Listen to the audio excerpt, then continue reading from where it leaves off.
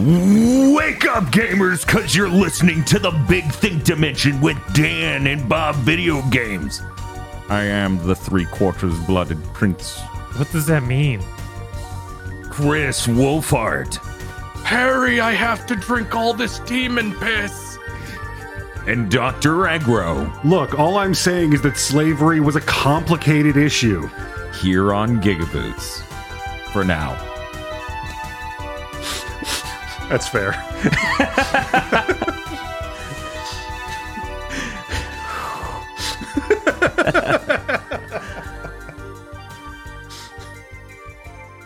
Hey guys. I played Street Fighter 6. Whoa. Oh, yeah? Oh, cool. I played a lot of Street Fighter 6. I must have played at least 100 rounds of Street Fighter 6, or matches. I forgot to sign up for the beta, and then I was just like, I'll just sit here and die instead of trying to get a code some other way. Understandable. And then moss slowly grew over me.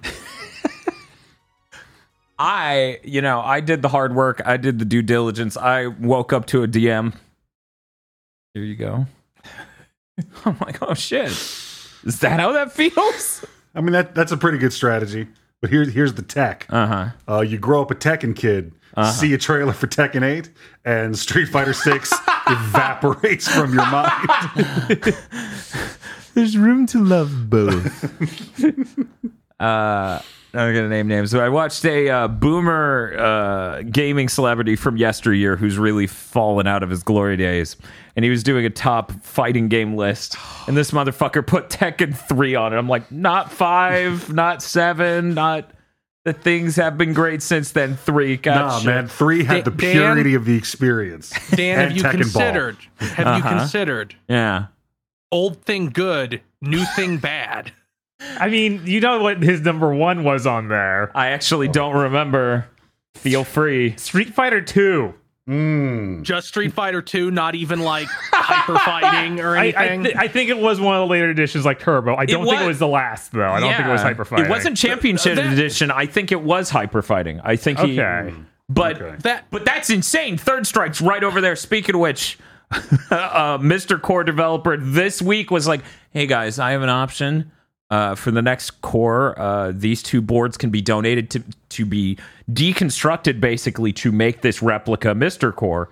Do you guys want the PGM or the CPS 3? So I signed up at the $50 a year tier, frame 1, and just voted CPS 3. And I'm like, just to show you I'm not fucking around, how important this is. That plays Third Strike. That will keep me from breaking down one day and buying the board. Also, to circle back around, just to dot our I's here, fuck Tekken 5. Dark Resurrection was the good one. I mean, 5 can eat shit. What is it? 5 didn't have Eddie Gordo in it. Did it not? Is that true? Is that true? Yeah, he came, because I remember you, like, the day Dark Resurrection launched, you came to my house and we were standing in my kitchen because I got to play Eddie for the first time on 5 and whipped your ass with him. Because of course, that's how Eddie Gordo goes. You know, I keep hearing people say that, and I have never ever seen it in real life. I would like to note this boomer game talent I am talking about also shit talked Eddie Gordo being cheap bullshit. Yeah, they all do. I keep hearing that from Mishima players, and you can all suck my dick, Lars. I'm not even. The thing about Eddie Gordo is that when somebody picks him, 70% of the time you'll win. But 30% of the time, they're going to mash the buttons. Eddie Gordo's going to get on his hands and start doing spin kicks. And then by the end of the round, you're looking at a noose. Yeah. Yeah, that's fair. I wish there was a really great home release of Dark Resurrection, because the PSP version's great. And then, what is it? That PS3 downloadable version is also based on Dark Resurrection? Yeah, that PS3 version is good. It's bare bones. It is bare bones. That thing has fucking nothing else in it. It's like, you doing arcade or fighting some other person. I'm like, can I have some meat on these bones? And they're like, fuck you. We got this out in the first year. I'm sorry. Also, it's really... This is a 7th gen fighting game. We don't have shit. That is a 7th gen, like... Unless your name is MK9. That's a 7th gen fighting game. If it isn't a launch title, but it definitely fits in that slot of like it's the launch year, right? The 7th gen launch period was 3 years long. And then every game after that was bad. Yes, exactly. It's like, and then after those 3 years, we went, well, the consoles are launched now. Shut down everything you love. But yeah, we have to sell horse armor. It's really good looking at like Dark Resurrection's PS3 version nowadays, like hooking it up to a modern display, because there's one level in that tries to have a fancy bloom. And that shit looked correct on the PS2. On the PS3, it looks like your system's dying. Because it's less like they did a brilliant bloom effect and more like it has rendered the same image to the screen 4 times and composited them, and your PS3's dying. But yeah, no. Tekken 5 Dark Resurrection is really fucking good. To me, it feels like we are finally getting the experience of the story mode thing. I don't know exactly what you would call it in the PSP Dark Resurrection with Street Fighter 6, where it's like you get to go out into Metro City and you get to meet all these people. Like this concept of maybe our fighting mode should be something other than a cutscene heavy bunch of matches in a row, some more exploratory sense, some more like you're fighting these individual opponents sort of concept. Mm-hmm. That's great, and I've been waiting forever for fighting games to do that, and I started feeling like I was crazy for wanting that.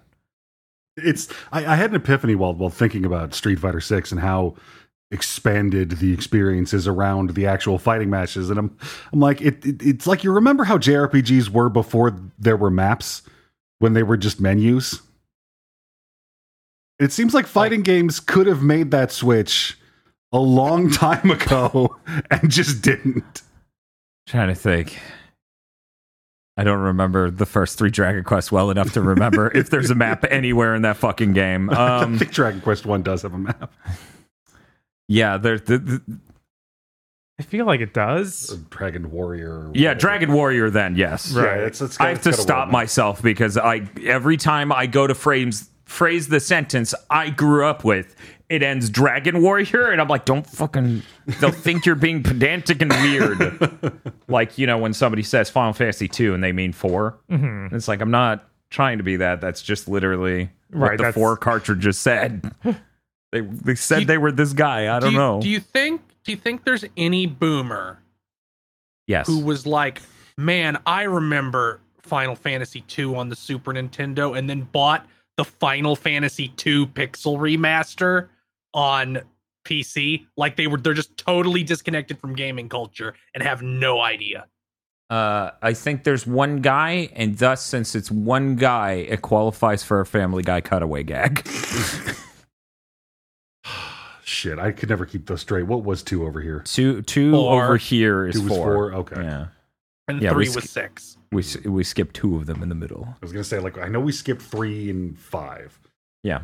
Which I could have been able to work that out backwards if I had thought about that analytically. We didn't get the Japanese version of 2 and 3 because from everything I've heard, it's just feeding your arm into a meat grinder to play those games. Yeah, but we had lots of ideas. Yes, they're very creative. I remember I played that version of 3 on the DS years ago. That was fun. Yeah. Yeah, 2, it's just like, it's very creative, and as I say that, the Saw theme starts up. I think 2 and 3 were the ones where the Saga guy was most involved, and then he went off to do other things after those. That explains things. That is 2, yes. Which is why it's so cracked out in the exact way you expect from the Saga guy. You want to be strong, beat yourself to death.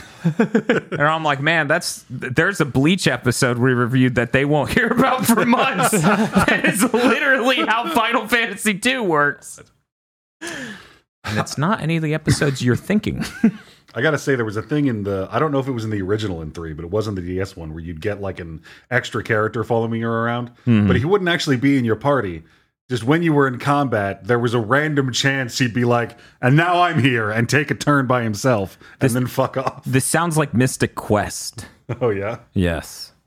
I should probably talk about Street Fighter 6 now that we talked about literally everything else. Now that we went and got lost in the corn for a little while. I know, right? We came back, but Aggro has hollow eyes and is forever changed. Street Fighter 6 is really damn good. Super enjoyable. I like it more than I like 5. I like it more than I like 4. Here are just some basics for people who have paid attention to none of it. There's rollback. There's parrying. There's focus attacks. Having all of these alone is fantastic in and of itself. But there's a certain feel to it that's really, really good. We've already gotten input latency numbers out of it, and while it's not the most responsive fighter, it is somewhat respectable. I need to try it on, PC at some point, see if that can get more responsive when it comes out. It is just such a joy to play a Street Fighter and be like, guys, they did it. They did it. They're starting to realize what people liked about Third Strike. It's coming back in. It's coming together. It's really good. It's really, really good. I'm glad V-Trigger shit's out. Yeah, all that was just bad. V-Trigger was so bad. Like every single character was. Remember how fun they were in the last game they were in? If you fill this meter, they can briefly be that fun again. Yeah, it's a really weird thing where they took these specific mechanics and things that were definitive for these characters and just sequestered it to this one V-Trigger mechanic. And it was like, here, you can drink your little tiny solo cup of fun. Mm-hmm. Yeah, and it's a comeback mechanic too. So it's like if you're doing well, you don't even get to engage with it. Yeah, and it's like yeah, it's like one of those things where they came out and were like, yeah, with Street Fighter 5, Ono and other people who were fucking idiots was like, no, supers need to be really fast and unimpressive because esports. And then they're like, we decided to go in a different direction, or they should look cool. Yeah, I think the only comeback mechanic now, which I might be wrong, is if you're low health, if you have 3 bars of super, it turns into your critical art instead of your super art. Right. Which gives it more damage and a fancier animation. Right? And that's great. Yeah. No, I can't really describe what exactly about Street Fighter 6 feels so fun and so good, but it is enjoyable enough that I ran into some ridiculously good player online and went 30-0 with them. And I was the small spoon. That was fun as hell. I landslided a couple of people and had some pretty even matches elsewhere, but that one's the most amusing because you don't expect to see people stick in with beating the shit out of you for 30 rounds. Yeah. 30 matches. He's just in front of his TV like, you want to go again? Okay. Yeah, it's okay, because I did win 4 rounds. Just not in a row. Just nowhere near in a row. I would figure out a thing. I would use that. He would finally change what he was doing. And I was like, but I'm learning. And yeah, no, it's fucking awesome. I haven't been this excited for Street Fighter in a really, really long time. Bob, you also played some of Street Fighter 6. Yes. The parrying is not as fun as Third Strike, but it's still neat. No, someone literally is like, it's like 3 frames instead of 10. So it is like you have to be way more precise. It's not even just how much more precise it is. You have to, when you hit the parry button, you will go into a parry animation. So if you hit it early, you're stuck in that parry animation for a second. Mm-hmm. So you are now more open to attacks, which is a lot less fun, in my opinion, than just not even having an animation for it and just timing the button presses when they come in. You can also, to not do the perfect parry, do the regular parry, just hold it, and you have a larger window. Huge window, but then you don't get as many benefits, and you burn your bar a lot faster. Yeah.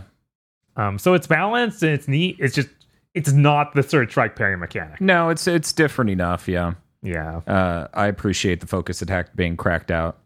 There's a focus attack for anyone who doesn't, play these fucking games. Focus attack is basically when you are going into a slow and you get to hold it as long as you want to charge up this hit.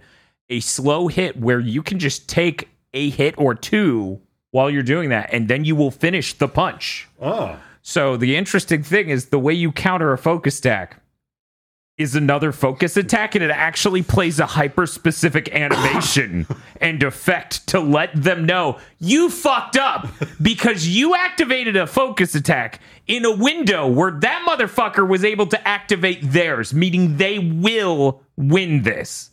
And you knock the shit out of them for doing that. It is so good. I like that immensely.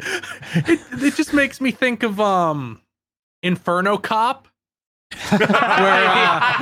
where he shoots the guy and the guy's like, I'm bulletproof, so am I. And then it reflects off him, and then the guy he shot at initially dies. Like, he was a worthy opponent. Yes. We need more Inferno Cop real bad. Yes. But yeah, no, just with that system alone, and you normally in a lot of these games, when you use the EX version of a move, which is a charged up version of a special move, like a Hadouken that can do 2 hits or whatever, it pulls from your, like, super bar. This does not do that. It pulls from your block gauge, basically, because you don't take chit damage until that thing's depleted and puts you in a, expended mode. So you could just piss all your fucking block gauge doing these EXs. And then if I, do a devastating hit, you will just lose that. And now I can cheap Hadouken chip damage you to death. And that is awesome. That feels like such a brilliant balance between should our game have chip damage or shouldn't it? It should if you fuck up. That feels awesome. I would say I probably did a total of 110 or 120 matches. I spent about 100 of them as Ryu because I really wanted to know how this felt. I really wanted to get into it. Bob, you spent probably more time than me with characters such as, was it Kimberly? Yeah, I tried to play all of them at least once. I ended up playing most of my time as Chun-Li, though. Yes. Because she feels like the best she has since Third Strike. Like, all her moves are back. That's so awesome. It feels like the moveset for her has been so weirdly, like, adjusted in 4 and 5 to the point where I just didn't like it. But now she has, like, every single move. She even has a stance change, so she use more of her normals from Street Fighter 3. I was like, okay, this is kind of ludicrous. And some of the supers that feel kind of like Tatsunoko versus Capcom versions of her. I'm like, okay, wow, great, thank you. I probably will be a Chun-Li main unless they put in some new character that's really good. I did try Kimberly, though.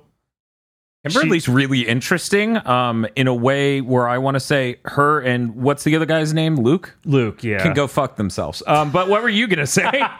She's like Guy, but really faster. Unbelievably fast. Yeah, like absurdly so. She's sliding up on my shit so fast.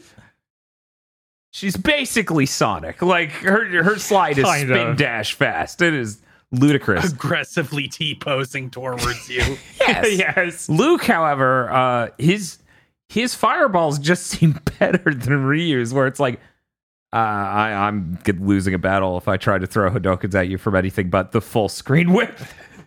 And even then, why am I doing that? I don't know. Because Luke's fireballs go faster, and it feels like he can use his EXs and stuff to just absolutely punish the shit out of you for even trying to throw Hadoukens at him. It feels weird. He's got those Jiren punches. Yeah, he's like bullet punching, basically. Like, he does a punch and just a fucking tiny ass comes off. It's really good. He learned that from his grandpa Popeye. His arms are so great because he's got that victory animation where he's like, yeah, and he holds them up, and it almost looks like he's like looking at them and like, what happened? The snakes. No. Oh my God, my arms. Check out these pythons. Oh wait, no, they're actually there. Get them off.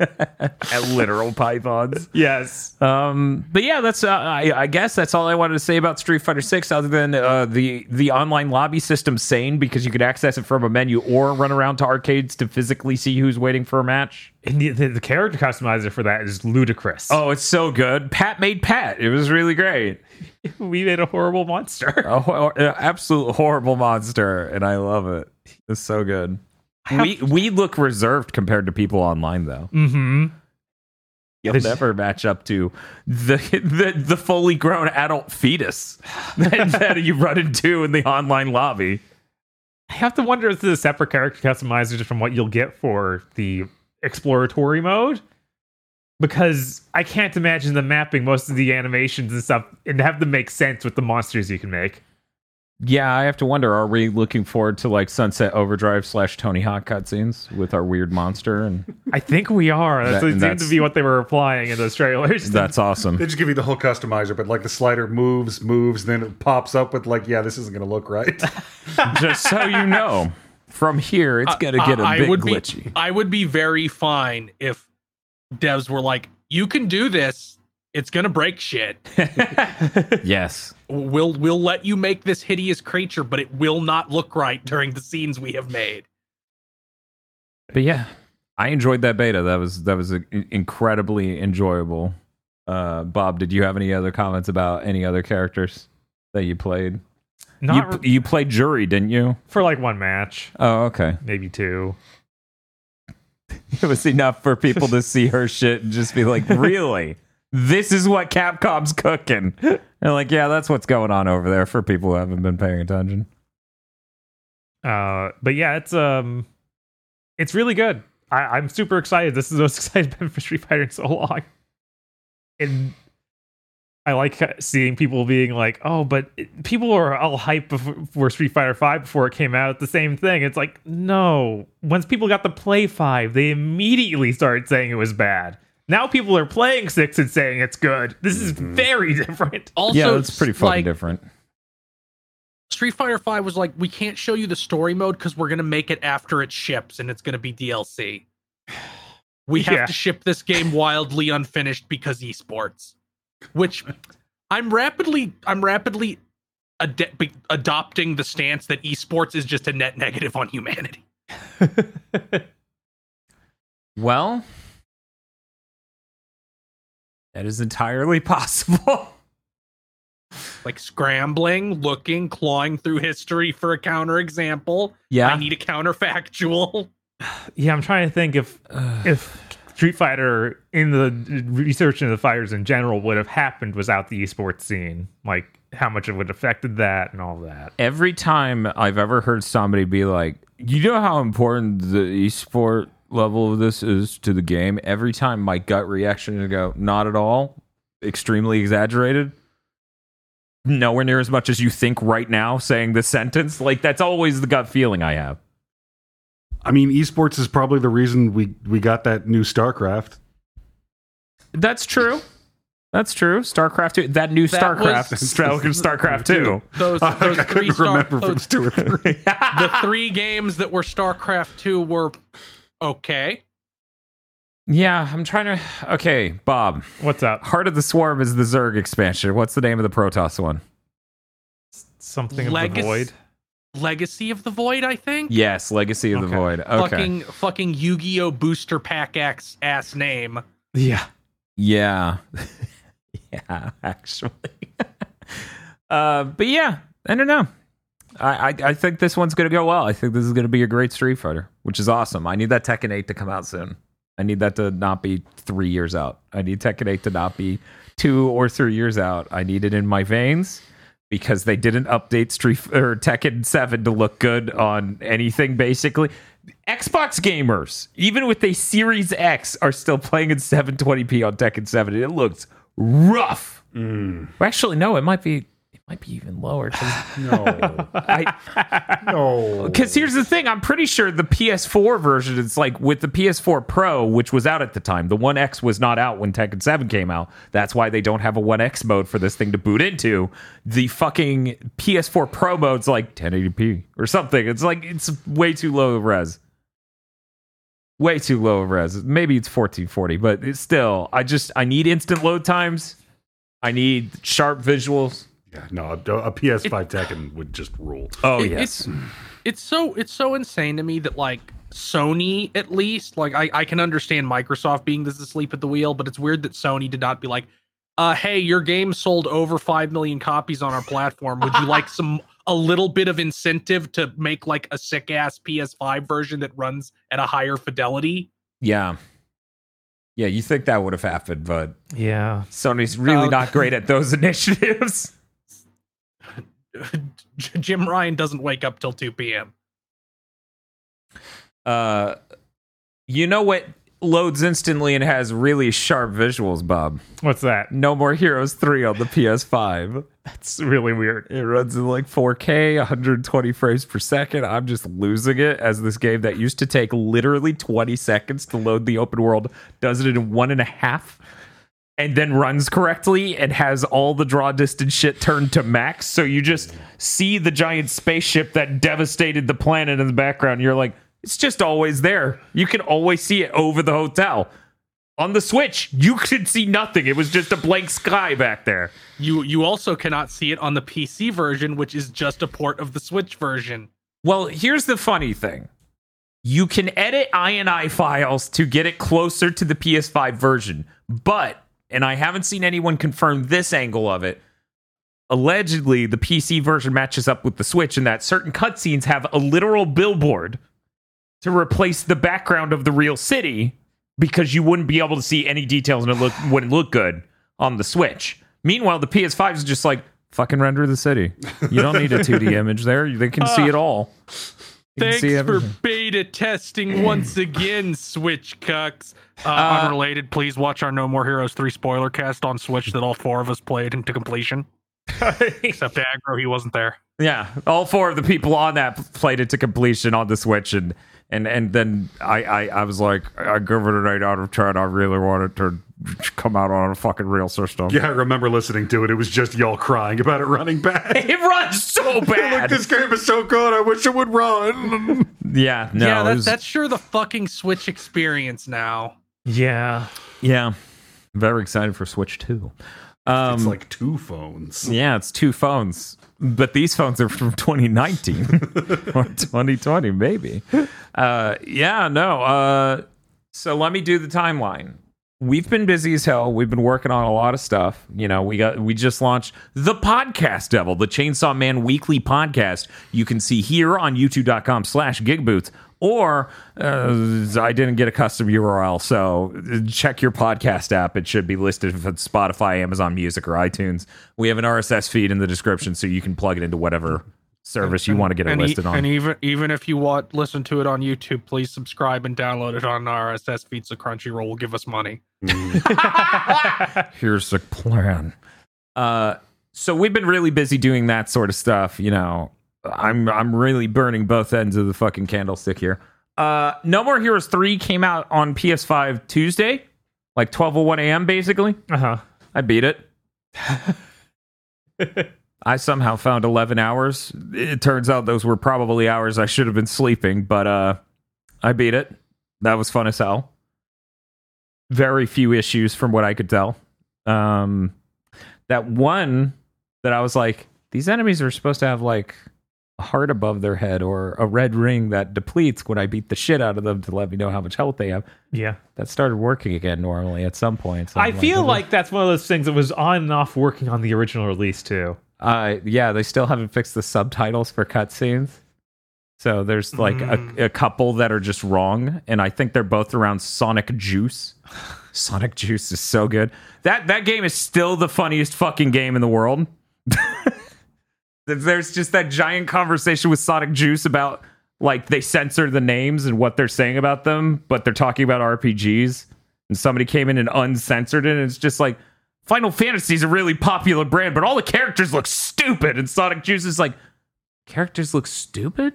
And Travis is like, yeah, they look stupid, man. Fucking the designs. And he's like, they look stupid.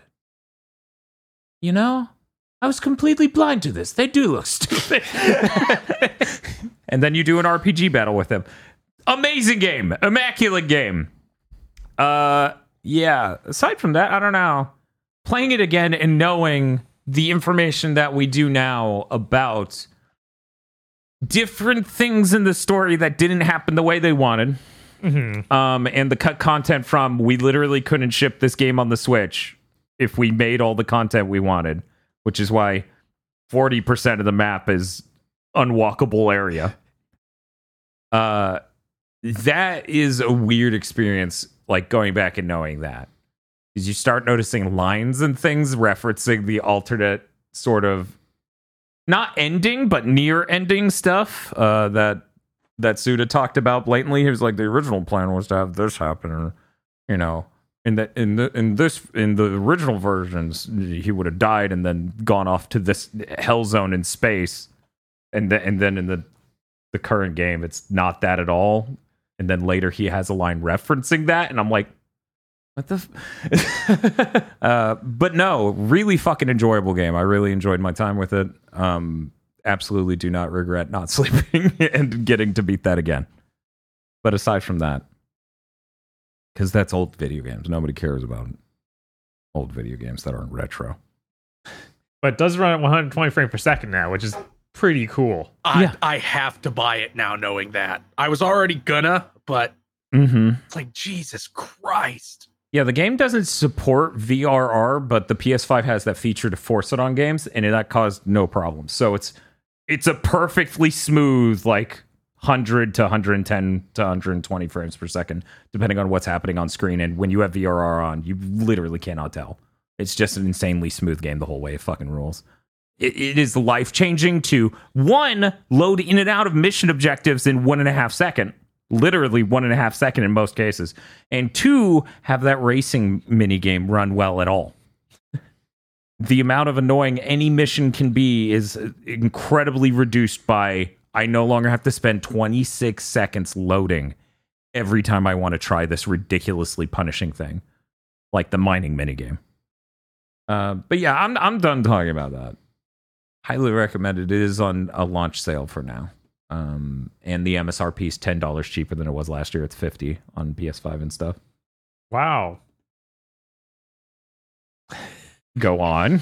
I was just thinking of Nintendo products. They're like, well, Donkey Kong's now $60, even though it was $50 last gen. We added Cranky. It's hard. Bob, Nintendo products don't get to ship on a non-cartridge format.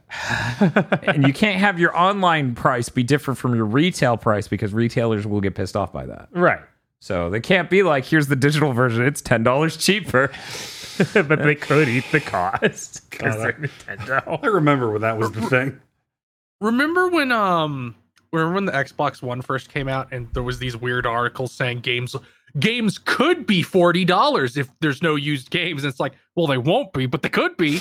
You don't know. That's fucking weird. Maybe things will work out so good Microsoft will give everybody a big sack of money.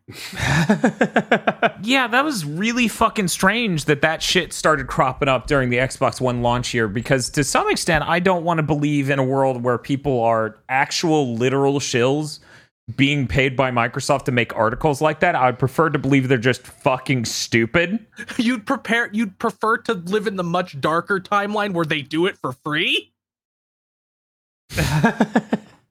They have integrity. They're just morons.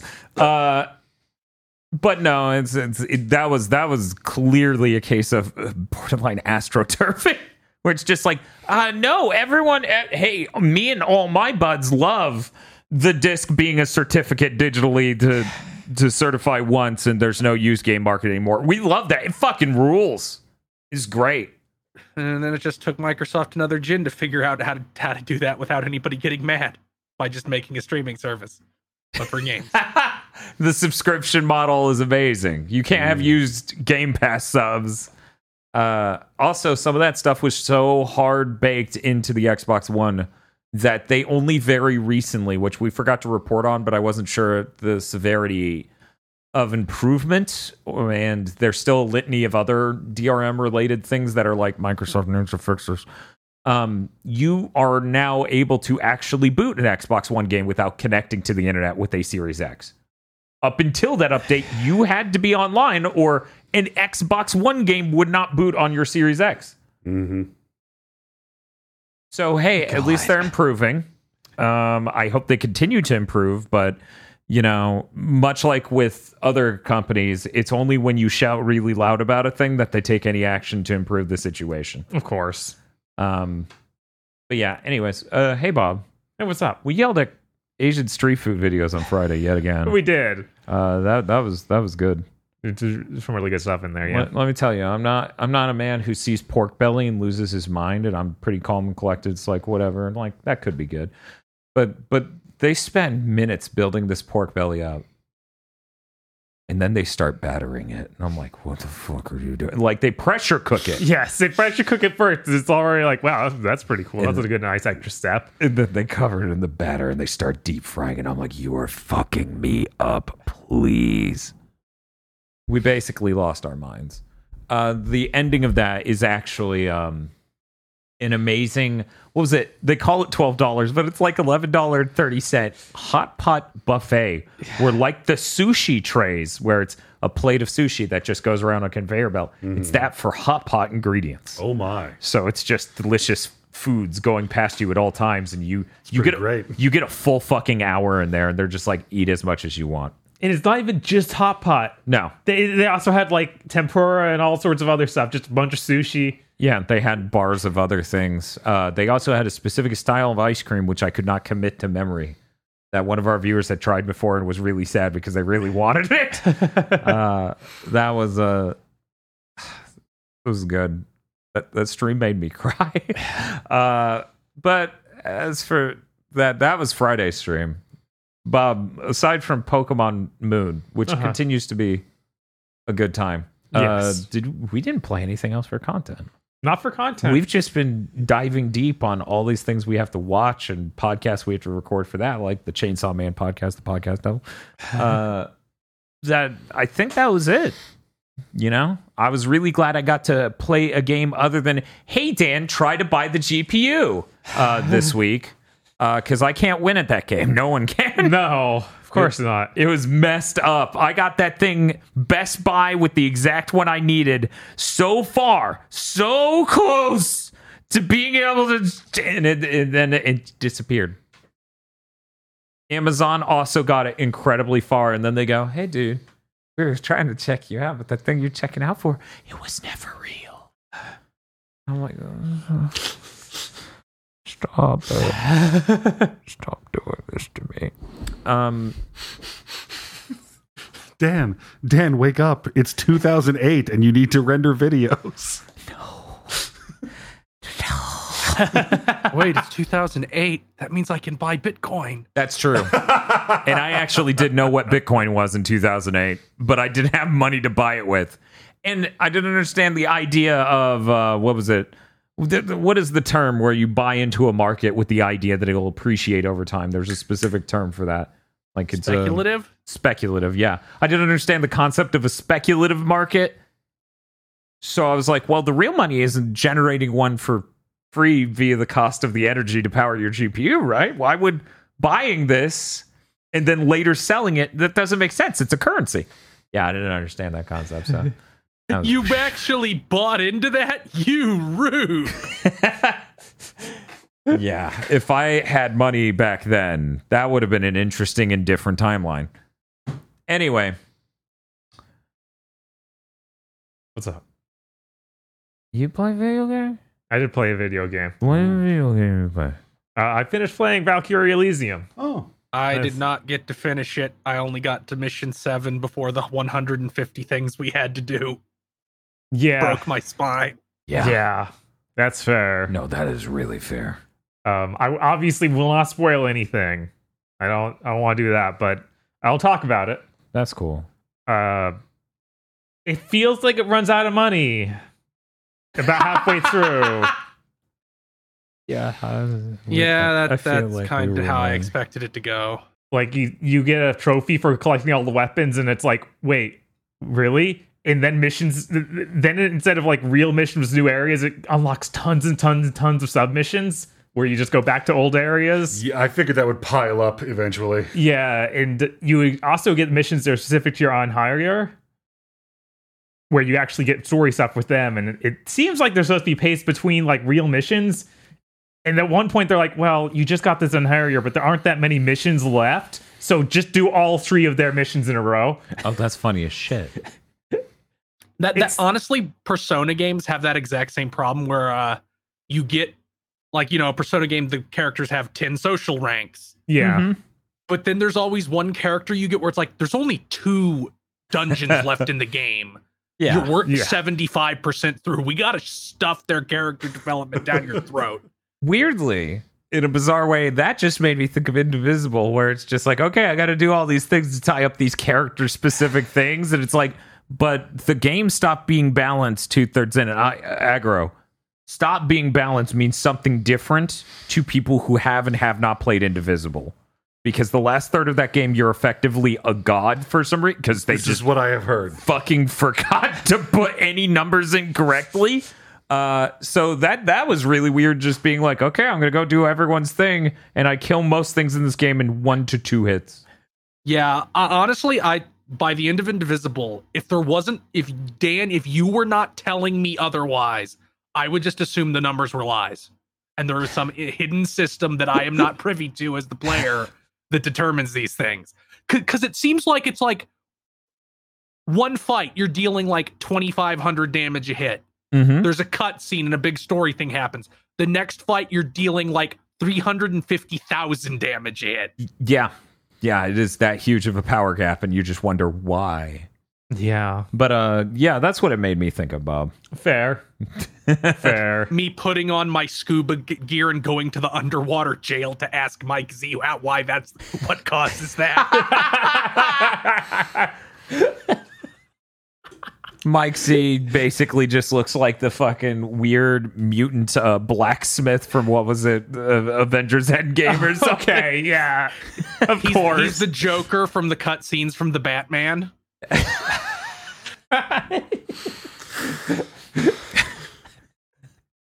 God.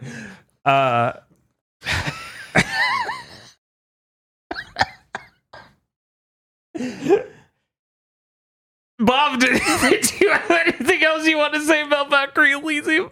It also starts doing this thing where it shows too many enemies on the screen. It's not a problem to fight them in the way you would think. It makes the game run bad. Mm-hmm. Like they start doing this way too much. Like, okay, you were pushing it with having 2 unharrier summoned and having enemies. You need to slow down. And this is how bad it is. I literally started looking towards the end of your playthrough, and I'm like, why is it running like shit right now? It ran great up until this moment, I feel. I don't know when it occurred, but I could notice. I'm like on space. mission 6 or 7. Mm-hmm. And even now I'm like, guys, you can have fewer enemies with more health. Because it feels like I'm touching these guys and they're turning to stone and crumpling. It's like, I'm weak to ice. And I'm like, well, I threw an ice spell at you and now 80% of your health is gone and you're on your ass with, the cartoon birds going around your head. Yeah, so that should really be balanced better. Mm-hmm. It's true. You know how, and we all kind of get mad when this happens, when like reviewers or just people on Twitter compare a game to a PS2 game. Yeah. Valkyrie Elysium, I think, is the first one where it's like, yeah.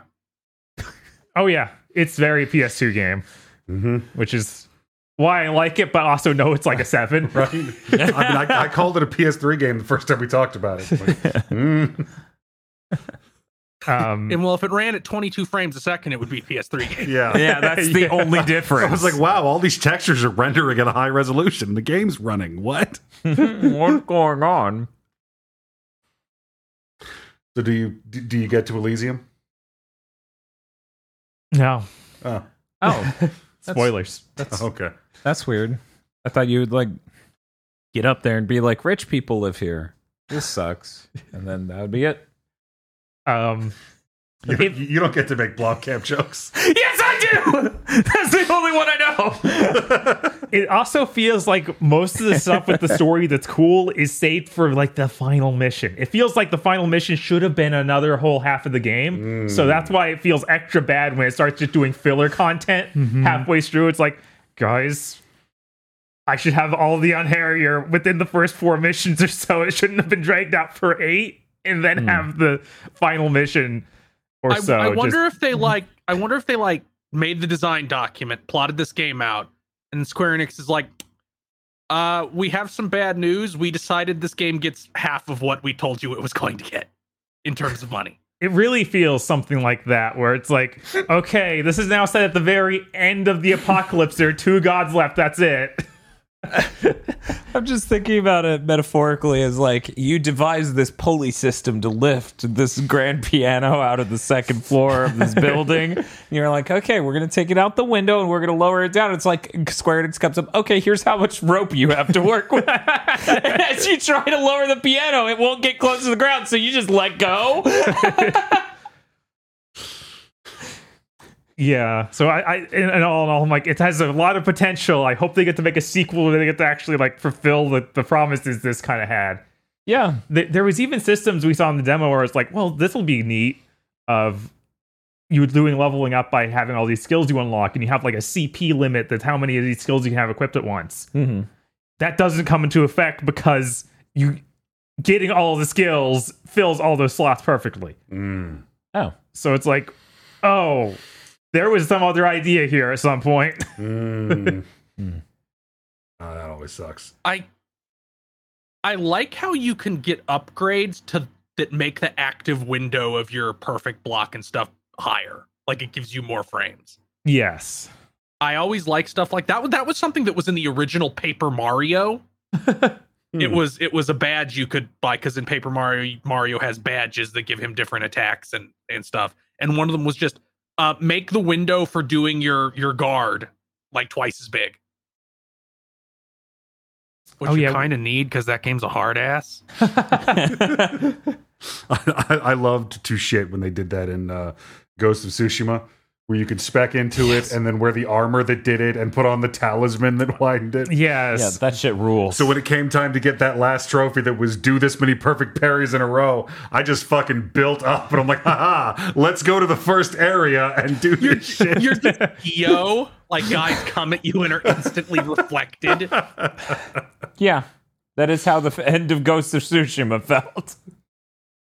Hello there, traveler. The duel, you're wiping out 5 to 7 people. Yes. You throw the sticky grenade at the con and you just hear like the world doom sound as time stops. Gene Sakai does have a very menacing face. I could see the spooky, like JoJo's letters coming out of him as he walks. The Zawa. Yeah, you do Dutch angle on his Zawa. Man, Ghost of Tsushima 2 is looking great. Did you have anything else? The one thing that bothered me throughout combat in a lot of the game was, for some reason, your fall down animation lasts forever. You can't take damage during it. The camera just gets stuck in a wall, and you have to wait for the Valkyrie to stand up. It's like, why is it like this? I kind of had that experience with No More Heroes 3. You got to mash buttons to get up faster, but it's like so many buttons that I'm like, there's got to be a better way. Yeah, I'm like, no action game that feels good does this. Why do you do this? Oh, it's weird how many games there are where it's just like you got knocked down, you're now in timeout. Mm-hmm. Even Super Mario Sunshine does that, where if Mario gets knocked on his ass in that game, he has to take a nap before he can get back up. Yeah, it's true. I forgot. It feels like when in 64 you get stuck in really weird geometry moments where you just do a repeated falling on your ass. Yeah, where it's like just because it's fucking up. Yeah, exactly. It feels like that in Sunshine for some reason, but oh yeah, the other thing that bothered me in combat, a lot of the characters, as we talked about, you get them in the knockout state by hitting them with elements. Mm-hmm. A lot of times their model will fall on top of you and you get kind of stuck. You can still hit them, okay, but it's like, oh man, I wish I could move. Why would you need to move? You're in the perfect spot. This is optimal strategy. Taking them down from the inside. Don't use jump attacks. You can't move, you can't jump. This is a very funny parallel because while a lot of the stories you were telling me about playing this game remind me of things about No More Heroes 3. Your message at the end of your segment is, I wish they had more money and I hope next time they get more money to do the full version of this. Meanwhile, I am hell-bent on Suda should get this amount of money every time or Sony AAA money. No in between. I don't want the version in No More Heroes 3 where they talk about the food and it exists and you get to see them eat it. I want them eating behind a thing doing this. I want this cutscene. This is the funniest shit in the world. You don't need to model the food. Let me imagine the food. God, now I'm imagining Soleil getting Sony money. It's like that would be fucking insane. Jesus. Honest, like, I would really love Sony to just be like, okay, here's our budget for one AAA game. Mm-hmm. We're gonna split it into 4, and we're gonna be like, Suda, you get a quarter of this cake. Swery, you get a quarter of this cake. Oh God, Swery would be scary with that much money. Yeah, don't give Swery like $100 million. I really thought Chris was going to say, like, here's our budget for one AAA game. We've got Suda and Salil and like somebody else. You have 30 seconds for your elevator pitch.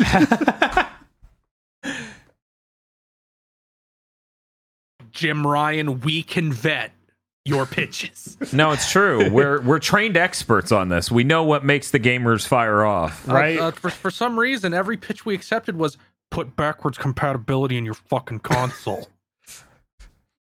And then at the end of the game, the bad guy CEO realizes he should put backwards compatibility in his fucking console. Wow. Jim Ryan's like, we saw a lot of enthusiasm for putting backwards compatibility in the PS5, but there was also this pitch to attach a drone and a gun to it, so I think we're going to go with that. This somehow sounds like an episode of China, Illinois. And fucking Jim Ryan droned my ass. You motherfuckers better finish this game. So, Bob, what's up? Did you have anything else to share about that was it, really? This game that I had a question. Is there an Arngrim in this game? Is there a guy with a giant gut sword? No, I don't think so. Worthless. Really? Wow. That's... I mean, the first Onharu you get has a pretty big sword, but it's not a guts sword. It's not as big as the Valkyrie profile guy sword? No, it's definitely in the spirit of that. Like, you can tell that it wants to be this dude. Yeah, but my penis is in the spirit of a foot-long dick. The spirit of the foot-long schlong is there. I mean, this smaller sword is a lot like a bigger sword. I mean, the sword is still very big. It's just, I don't think it quite matches up to that. My 1080 Ti is in the spirit of a 4090. Something I appreciate is that he has a weapon holder for it on his back. And it kind of looks like it might work in some world. Huh. I mean, we've seen some pretty good giant sword backscabbards in modern days. We like, you go to the internet, we've been designing them to work just so we don't have to stop putting them in movies.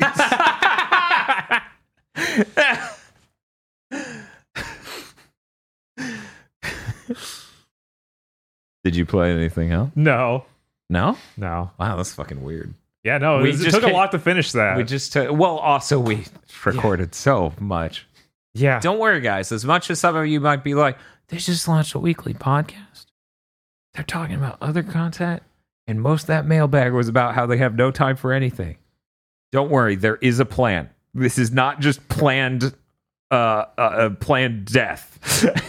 We're not walking off a cliff. Soon you will know, is this Dan's plan? Well, I don't have anything else to talk about, unfortunately. I just played Overwatch 2. That's a full statement.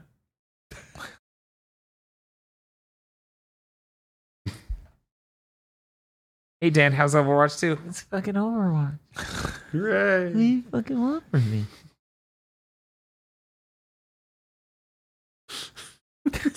Hey kids, it's your friend's Overwatch, and it's Overwatch 2 wearing Overwatch 1's face. Yeah, this was so unnecessary. It's really sad, everything that happened with that game. Yeah. Everything. Yup. What's up, Bob? I did, playing Overwatch 2 on controller is rough. Yes, it is. You need to understand, like, when you're playing a lot of types of games, controller's fine. Yeah. When you're playing Overwatch and you sit there and you go, I wonder if someone's behind me. you can't do anything about that. You can't spin a 180 in a fraction of a second to look back and then go back to what you were doing. Like a human who can do. The controls simply do not allow for that. Also, they have some really fucked up controls. I meant to show this on this episode of Big Thing. I will instead have to describe it with words. Moira she's a support, but she's what I like to call secret DPS. Her right hand shoots a life-sucking energy ray, and her left hand heals people. On PC, you left-click to heal people, and you right-click to death the lifesteal. Okay. On console... Uh-oh. You would think they would map the left arm to L2 and the right arm to R2. That makes sense. They flipped it because they consider her primary ability healing people. That R2 heals people. Acceptable. Yeah. Oh, it gets worse. She has an ability where you pop up with 2 orbs, and it literally shows your arms in front of you holding the orbs. And in the left hand, you have the healing one, and in the right hand, you have the damage one. And I shit you not, above and to the side of both of them, they have the labels, and they say the opposite of the ones they're on because it needs to be L2 for damage, R2 for healing. And I just... as somebody who plays Moira a lot, could not function the first couple games I played as her on the PS5. Because they flipped it. You could use that question as like a CAPTCHA to prove you're human. Right. I don't get it. For some reason, they've decided that there's one generic control scheme for Overwatch, and yet Overwatch is not a game conducive to that at all. No, because we both ran into a similar problem, not quite as bad as Mercy. Yes, where Mercy's control scheme's fucking stupid. I'm trying to remember exactly. So once again, the thing I just described: heal with one hand, damage with another. Well, here's the thing: Mercy has a similar system. She uses her rod to heal or to damage buff other people. You think the same thing, right? R2 heals, L2 damage buff. No, R2 heal, R1 damage buff. No reason why. L1 fly to, L2 resurrect. So it's... Then right on the D-pad to switch guns. Right on the D-pad to switch which weapon you're using. The thing you need to do constantly as Mercy, because, fun fact, you're really supposed to be healing people, but if you could pop a few bullets into their ass, that'd be helpful. So, I did find out, and I'm glad that Overwatch 2 came up so I could issue this correction. That game does have 60 frames per second menu that come at like a monkey's paw-like cost. Because I don't know how, because they have this on PC. They have dynamic resolution for Overwatch on PC. On console, they don't at all. So if you want 60 frames per second menu, you have to select balanced mode in the graphics setting, and it will lower the resolution of everything pretty fucking drastically for the whole match. Gameplay and menus, just to make the menus run at 60 when they pop up. Keep in mind, the resolution mode, the gameplay runs at 60, period. There's no problem there at all. You can also choose frame rate, and then it goes up to 120 frames per second. But it looks like a buttery potato. Like, it's really, really low res at that point. That sucks. What the hell's wrong with it? But that's basically it for Overwatch. I don't have anything else to say. You have anything else to say? No. I think I mentioned it last week, but I'm not sure. I think it may have happened just barely after last week. Went into competitive and was just surrounded by people who were like, what am I doing? I haven't played this game in 3 years. And then they literally walk into a hole. That was not good. Please get out of competitive if you haven't done matches. You had to play a billion matches to get into competitive. No, you have to do placement matches in competitive to get ranked in competitive. But they'll just let you in pretty immediately, I guess, unless you have Overwatch 1. I guess that was the thing. Yeah. If you have Overwatch 1, you can just go in. Oh, yeah, good job, guys. You prevented the competitive from having people who have no idea what's going on. Yeah, that was rough. Shibuya tried to warn me. Shibuya's like, no, don't do it, man. And I'm like, I'm crawling in this hole. That's my hole. It's made just for me. I'm crawling into that fucking hole. She's like, Dan, don't. Seriously. I'm like, I'm doing it the moment you disconnect from this phone call. And sure enough, I did exactly that and came out a warped being on the other side. But that's it. I'm done. I'm done talking about Overwatch 2. I already talked. Let's see. I talked about No More Heroes. I talked about buying a GPU, which is a sick game. Aggro. I actually got to eke out a little time to play Cyberpunk this week. Hot damn. I actually did want to mention hours and hours into this game. I finally hit a point where my build came online, which is I hate it when games do that, but you know it's cool when it happens. I've been putting points into technical ability and intelligence, which is quick hacking. Yeah. Which had been of limited use in a lot of encounters up to now, especially with how shitty all my guns were. But like yesterday, I ran into an encounter where I just walked toward it, turned off all the turrets and drones, pulled out my smart shotgun, closed my eyes, and just obliterated the 3 humans that were minding all the robots and went, oh, that's what being a techno wizard is supposed to feel like. Yeah. Huzzah. Just curious, did you ever play Deus Ex Human Revolution? I did not. Okay. I remember one of the complaints about that game was, it's really cool. You can do these other styles of play. They completely fall apart on a boss battle. Yeah, I was going to say, was that the one that was famous for you all the way through and the last boss is like, fuck you? Yes. Okay, cool. That's cool. I take it hasn't deleted your save file yet or anything crazy. No, great. That's awesome, dude. Still running. That's awesome. I keep seeing tweets of people who started playing it because of the anime. Yeah. And they're like, oh man, this game is okay. Oh, it deleted my entire save file after 15 hours. I'm done. Oh my God. Yeah, I mean, that's I would be. Like, yeah, I'm having a lot of fun. I'm liking the story. I like the characters. This is like, it is a B+ game. Yeah. It's pretty good. Yeah. After 2 years of patches. Yeah. No, they finally. 2 years of patches.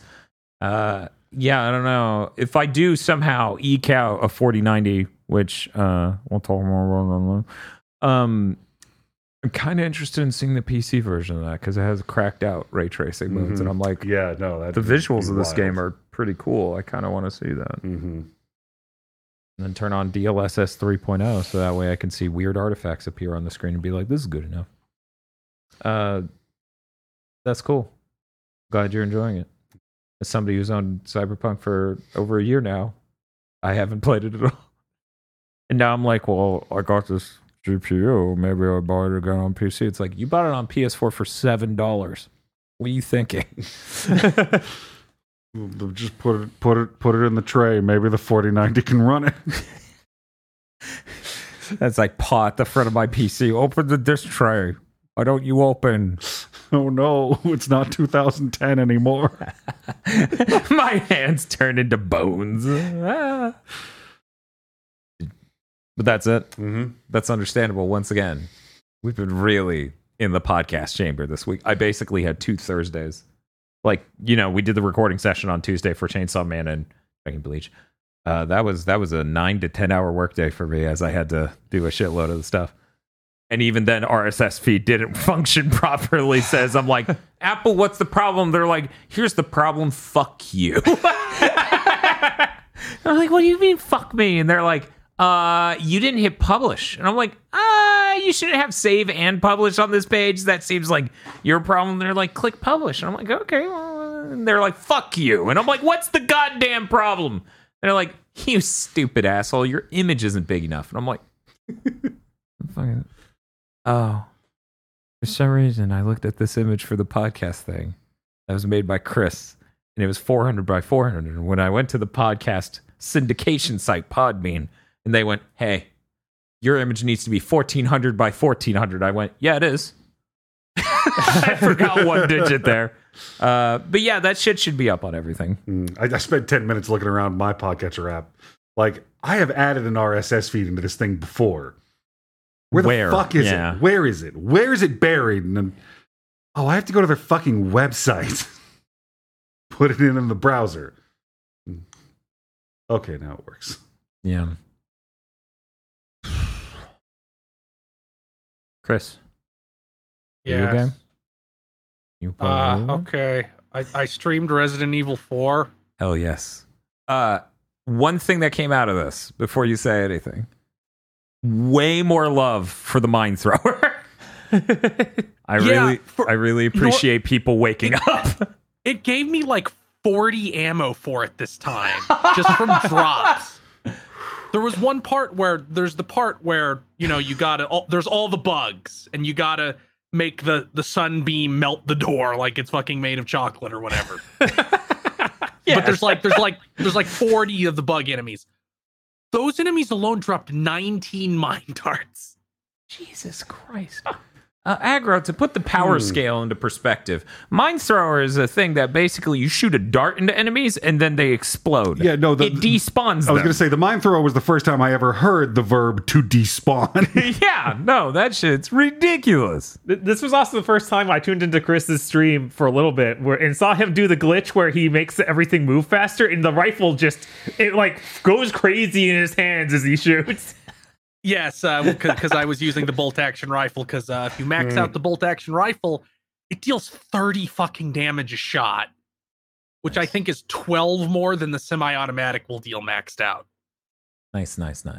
But if you do the striker glitch to move fast, or the striker glitch, if you don't know, is a thing in Resident Evil 4. There's the shotgun called the striker. You attempt to aim down the sights before you finish lifting the gun up. You pause and switch to another gun, and you now move at 150% speed. It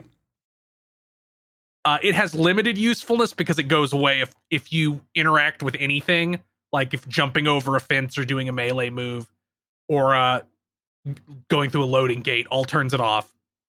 But it does have uses, like if you want to pump someone full of lead with the bolt-action rifle. RE4 is really good. You can really tell what parts were created later in development. Like, for example, the first half of the island, where up until that point, Resident Evil 4 was really, really good about being like, no, the enemies came from somewhere. Mm-hmm. Like, even if it was like, we spawned them around this corner and then they run around the corner into your field of view. Once you get to the island, they just start spawning dudes immediately outside of your vision. It's like if your entire vision could theoretically be filled with deep, densely packed zombies. Like, there's parts where there'll be 30 guys on you. Like, where did you come from? None of you were here. I did discover something unbelievably funny, which is, you know that part right before you get to the castle? The truck comes at you, you shoot it, it crashes. You walk up the hill a little bit, and a bunch of guys spawn behind you, and the intent is obviously for you to be pushed towards running to the castle. Mm-hmm. If you look at the door they come out of and moonwalk up the hill, they will never spawn. I think I've heard of this. It won't spawn them if you're looking at them, obviously, because they can't open the door. It's just a loading gate. I forgot it. Yeah, I've seen videos showing this exact thing off. So I'm like, will they spawn if I'm looking in that direction? It's like, no, they won't. So I moonwalked entirely up the hill. I'm like, surely at some point there will be a cutscene where they come in. It's like, no. I hear about that. Why would I have heard about that? Also, man, fuck dogs. They are the worst enemy in that game. Oh. It's not even a contest. It's like, what if they could take 70% of your health if they touch you, and they're also faster than every other enemy in the game? And it's really funny how they knew, even Capcom knew, because there's parts on the island where there's entire rooms full of dog cages, no dogs. This is for the harder difficulties. Oh, maybe. Yeah, that's the vibes that gives me.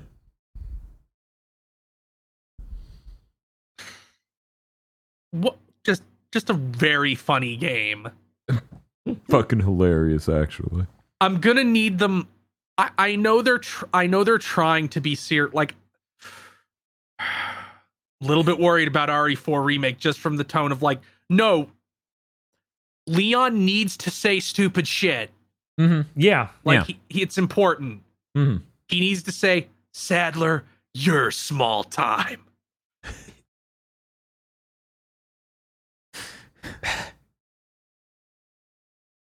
I hope they make Luis a little bit more of a character. Capcom, let me make this very clear. Do not make him more of a character by making me play as him for a new segment. Oh, no. They would totally do that. That is the wrong way to make him more of a character. Yeah.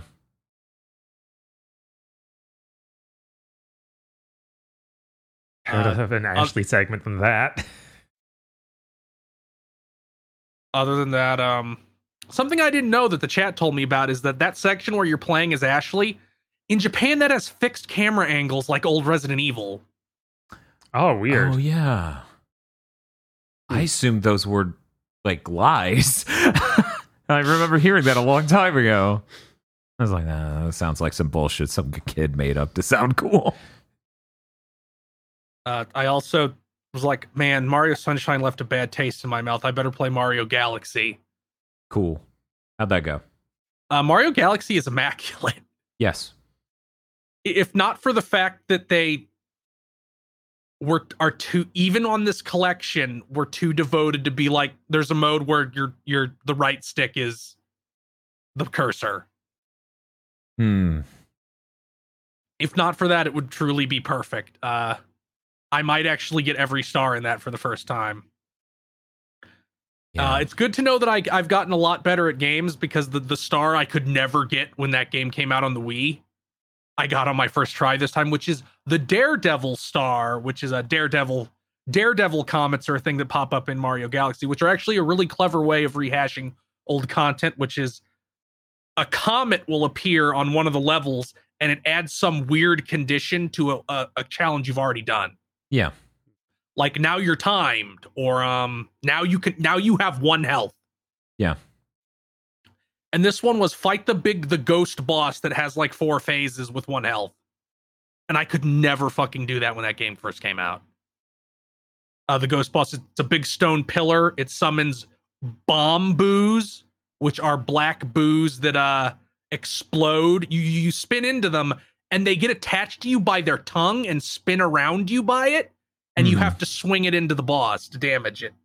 And I could never do that with 1 health as a kid, but this time I'm like, no problem. Yeah. Mario Galaxy is so good. It's really crazy that that Galaxy 2 wasn't included in that. Like, why? Yeah, that's fine. That seems like a personal slight to me. Like, Nintendo must be pissed at me because they know that's the only one I haven't beaten. That's a mainline Mario. It's also weird how it starts. Like, the start of Galaxy is like peak Nintendo going, we don't trust that you know what a video game is. Yeah. Because it has that opening level in the Mushroom Kingdom with like the festival. Mm-hmm.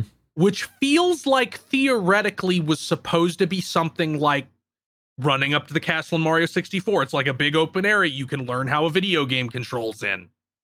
Mm-hmm. But then you have like the longest, most hand-holdy tutorial level. Yeah, that's like, true. Catch the rabbit. And you're and in the first like hour of that game, you're constantly going to talk to Rosalina about shit.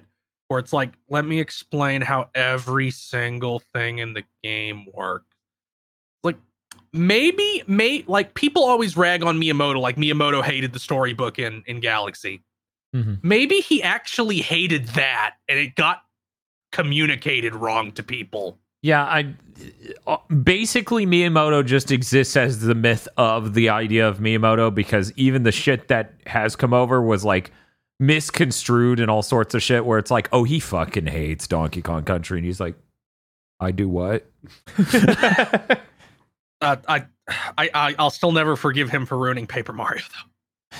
Of course, why would right? you? Like, and before I move on from talking about Paper Mario again, everybody always is like, oh, he destroyed the story of Paper Mario. It's worse, he destroyed the mechanics of Paper Mario. Like, people, that part gets lost. Yeah. I also played Save Room. It's a game on Steam that costs $3. Yeah, it's an attaché case puzzle game. Oh, that's the name of that thing. I've been seeing it. It is definitely one of those, this would have been a Flash game 5 years ago thing. It looks exactly like one, and even has a similar choose one of the 40 puzzles screens as old Flash puzzle games. I'm like, whatever. It took me like 75 minutes. It cost $3. Yeah. I spent that much on a Red Bull. Yeah. Just clarification, sometimes we got to legally cover our ass on this podcast, certain standards and stuff set by the FCC. 2003 was not 5 years ago.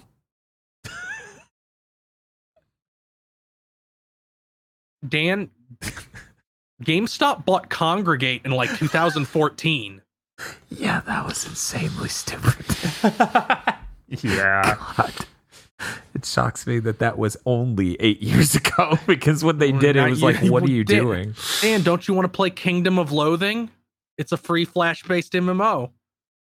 With somber tapestries. Yeah, that's... Good Lord. Is Scorn out yet? No, I don't think so. It is very soon. It's supposed to be this month? It is supposed to be this month. Finally, we will experience the somber tapestries. Isn't it tomorrow? Maybe. It Might be tomorrow. There we go. I was going to say, I thought it was a 14. Well, Bob, we know what Friday's stream is now. Oh, my God. Whatever. That game's probably like Bright Memory Infinite. It's going to be 4 hours long. Probably. I mean, the whole focus point was, no, we look incredible. So I wouldn't be surprised if it's like, we're not that long. Yeah, I wouldn't be surprised either.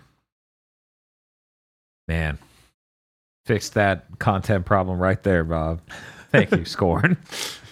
This is way more exciting than Mexican Metal Gear Solid. We can always switch to Mexican. Oh, yeah, that's a thing. That is a thing. Okay. A solo dev made Mexican Metal Gear Solid. It's on Steam right now. Somebody was talking about it in the podcast Patreon Discord. I was like, holy shit. This is fucking called? Awesome. Let me look it up. It's not called Mexican Metal Gear Solid. It should have been. Is it just like him with a sombrero, or no? I mean, it's set in Hispanic nation. I don't know if it's specific in the game itself, but everything about it, including the dev themselves, is clearly very Mexican and Metal Gear Solid. At least that's what it's being described as. But yeah, no, it's very Metal Gear Solid 1, not like 2 or 3 or anything, though you do get a couple moments of like, oh, the camera's coming down to hang out with me. But yeah, I checked out some videos on Steam and stuff, and I'm like, oh, I need this. I need this, absolutely. I need to see what is in this game, because it's probably beautiful. Or broken and terrible. The Steam reviews seem a little conflicted. Always a good sign. I do not have the name right now. I may later in this podcast. But that was all you played, Chris? Yeah, that's all. Well, I think that means it's time. Oh, no. For the Podlords. Podlord time. Time for the Podlords. Podlords. Oh, fuck. Fuck. They're right behind me, aren't they? The Mexican Podlords. They're all spawning in. This part of the game wasn't balanced.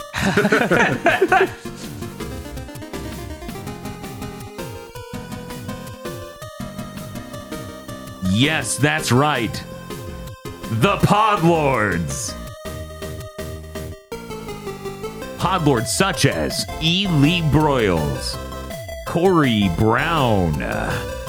Illumination listens to fans and recasts Tom Hardy as Princess Peach. That's an upgrade. Acceptable.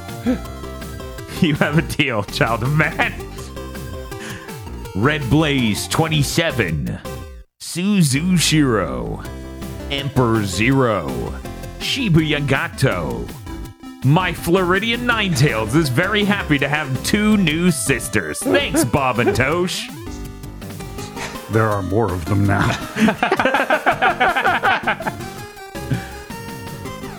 101 Shades of Wonderful Remastered. WTF, Spider-Man. Mr. I Like Spam. BN12. I'm Fire Punch Face. Oh, no! Come on. DFW 3K. Time to play the GPU launch roulette again. One of these is a live round, the other is a link that works. Have fun!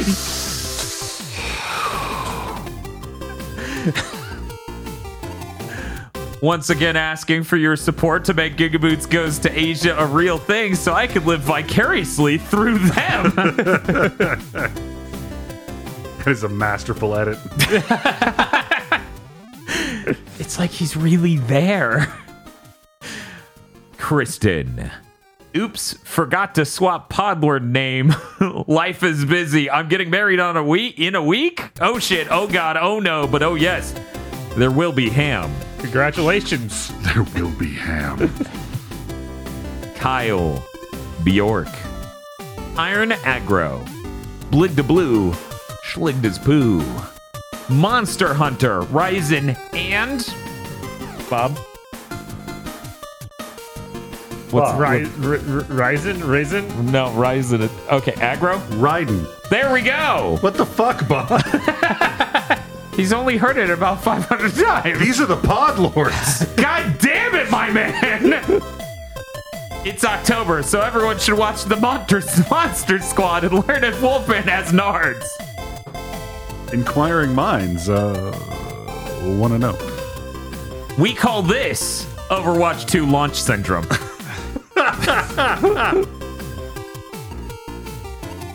What the dog doing?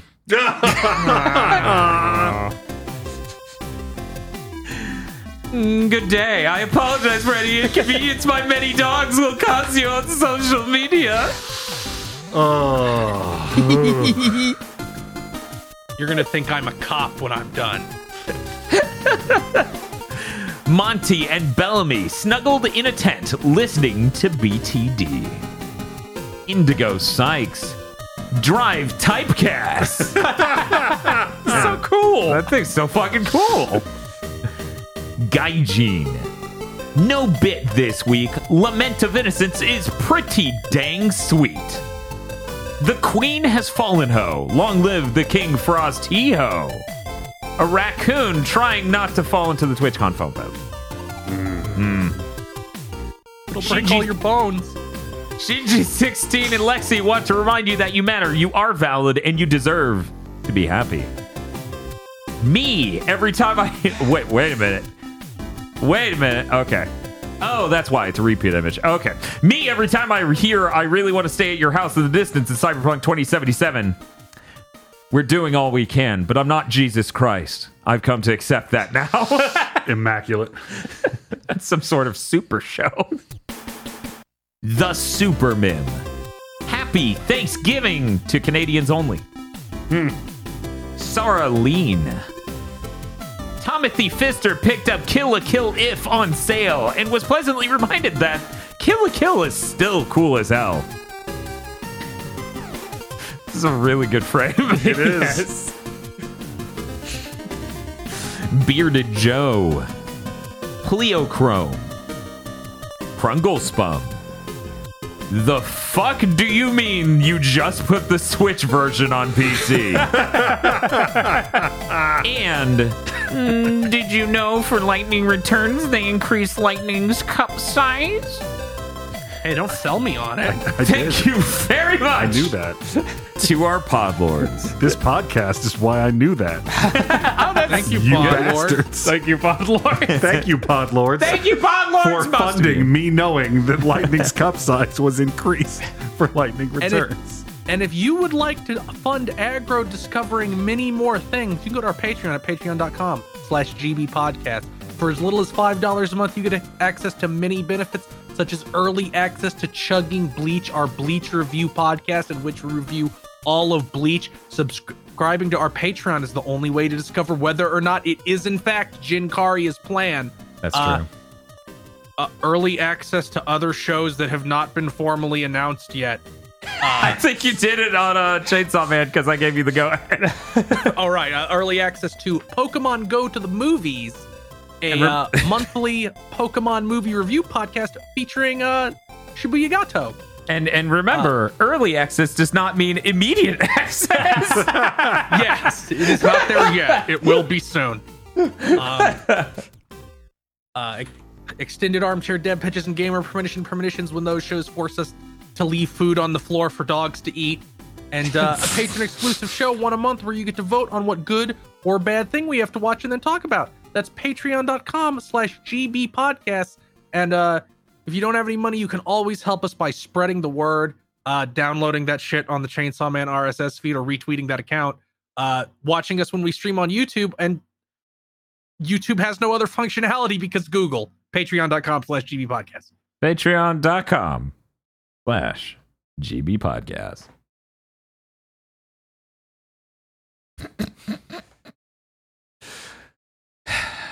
We got to talk about news. Well, first, I think the name of that game you were trying to find is Undetected. I think that is correct. Can you show me an image? Yeah, you got the... Yes. Mm-hmm. It looks delightful. Something about it just makes me think it's a dream made in dreams. It just has a certain visual quality to it. We have so little news. That is why the thumbnail is Travolta. As he's expecting 1 to 2 other screen elements. Agra, let's start with your news. Yeah, let me just get in there and sure, pull this up because the numbers are very precise. That's true. So Final Fantasy VII, The First Soldier, which was a mobile battle royale. It was. I played it for the podcast. I really felt like this one was going to make it. This one was going to go the distance. This battle royale on your phone in the year 2021. I'm not used to the Edge Runners meme of he's built different. It will end service in non-English speaking territories 359 days after it went live. Cool. After that, the discontinuation message will remain up in English speaking territories until the game finally goes down on January 11th, 72 days later. Who could have imagined? As I have to keep bringing up on this fucking podcast, you know that feeling you get where something so unsurprising that it's actually surprising occurs? Yes. Like you wouldn't think that reality would be so predictable, and yet. I really thought this was going to be a project that they would prop up for years. And like you just to use it as a tie-in totem pole for other projects. Like, oh look, now First Soldier is crossing over with this other thing we're releasing. They could have kept it up through the whole remake trilogy, and then always have a cross promotion with that. At least I figured they would do it that's just what it was for, right? Every single one of these. It must have flatlined beyond what any of us think. Where it's just like, there's nobody playing this. Yeah. I really wish that they would stop wasting money on these mobile games they cancel within a year. Like, a ton of resources into this. I kind of... Look, is your mobile game a gacha game featuring cute boys and girls or Fortnite? If the answer to that is no, or Clash of Clans, if your answer to those 3 things is no, do not make it. This was them trying to make... No. Let me be clear. I mean literally Fortnite, not a battle royale game. Unless you are Epic Games and the game in question is Fortnite. Shit. I'm not Epic Games. Fuck, I think I know how this is going to go now. Does anyone remember the name of the high-fidelity Final Fantasy game for mobile and Steam? Where you followed a relatively linear path at first as you travel the world. And it had one of those, this sure is how Square Enix writes plots for this era. moment where it's Dissidia-esque. Was that Brave Exvius? Yeah, I think it's Brave Exvius. You mean Mobius Final Fantasy? Yeah, it's Mobius. Mobius. There we go, Mobius. That's the one where he had no shirt and you could see like the neck of his cock with how little he was wearing. And then they put clothes on him, and then there was a bunch of articles about this just proves the double standards about objectification in the industry. And then Square Enix was like, we put clothes on him so we could make you pay to take them off.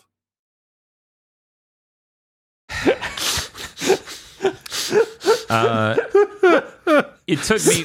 Censorship is when I can't see a man's vagina bones.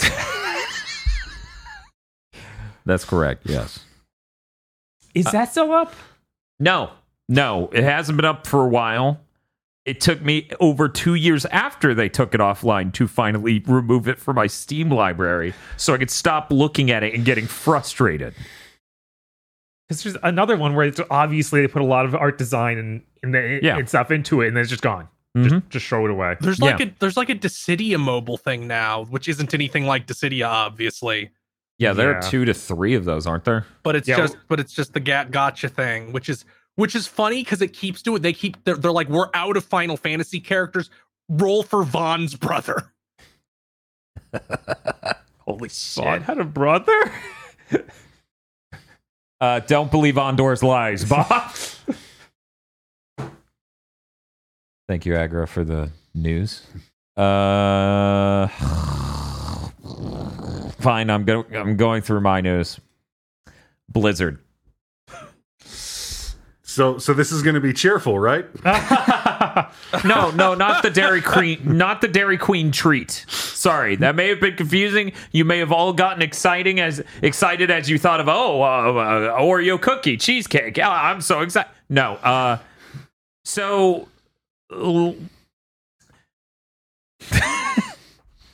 Let's just go ahead and change the topic to nightmare. Yeah, true. Yeah, let me just we're in the Blizzard nightmare zone. So basically, story just came out. Luckily, the person in this story is largely about Miguel Vega. Has been fired for a year. The problem was that he was doing incredibly horrible shit for 5 years straight to an employee, and was reported 4 years before he was fired, and they did nothing. Because of course they didn't. Mm-hmm. God. The person, of course, goes unnamed in the lawsuit because, protect their identity. But the Miguel Vega allegedly would ask numerous inappropriate questions and say numerous inappropriate things, and also touch her boobs on the clock for no fucking reason. Questions such as, does your husband satisfy you, and how often do you satisfy yourself? So I guess the good news is he's been fired for like a fucking year. But the bad news is that still happened for 5 years straight. 4 of which, I guess, nothing happened, even though it was reported. That is the news that came out recently. Fan-fucking-tastic. We're moving on. Let's do some of Bob's... No. Well, you know what? Let's do the feel-bad couple. Chris, go. Which one's the feel-bad couple? The top one. Okay, Dan, I'm going to need you to show this on the stream. This is how a foam pit is supposed to be constructed. Okay. Let me see if I can get this into the stream.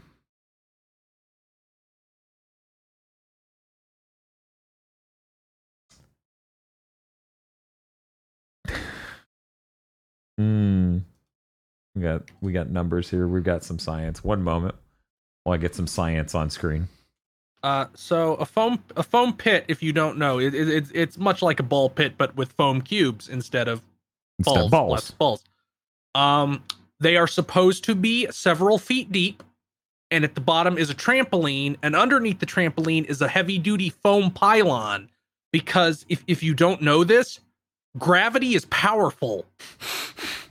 And if, for example, you were to jump off of a table or something, a table that is situated in the middle of a foam pit, for example, and then land on like 8 inches of foam cubes placed atop a concrete floor, you'll shatter your back. Yeah. Yep.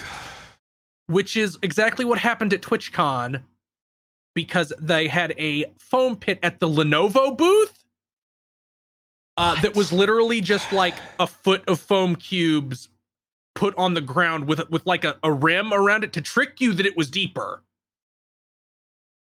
And several people were like, haha, yeah, I'm going to throw myself in the foam pit, and fucking had to go to the hospital. Yeah. Yeah. This stayed open for almost the entire con, even after multiple hospitalizations. That's fucking nuts. Yeah.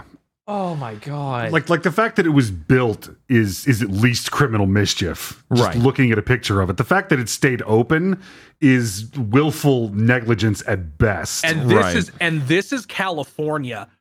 A no waiver anybody signs matters for shit if you're determined to have been negligent. Mm-hmm. So I think Twitch better be... unless Twitch is just staffed by the biggest fucking morons on planet Earth, they are going to every single person who got injured in this and are like, would you like a check with 6 figures on it? Yeah, they need to be doing that. At very least, one of the worst injuries that I heard about was somebody had to get an iron rod put in their back. Yeah, they broke their back in 2 different spots. Yeah. Mm-hmm. Obliterated. They're just fucked. Yeah. That's the rest of their life. Yeah, that's insane. Yeah, Twitch should really be nailed for this. If they get away scot-free after something like this, that's going to be super upsetting. Especially given a number of changes. Twitch has not even made a statement.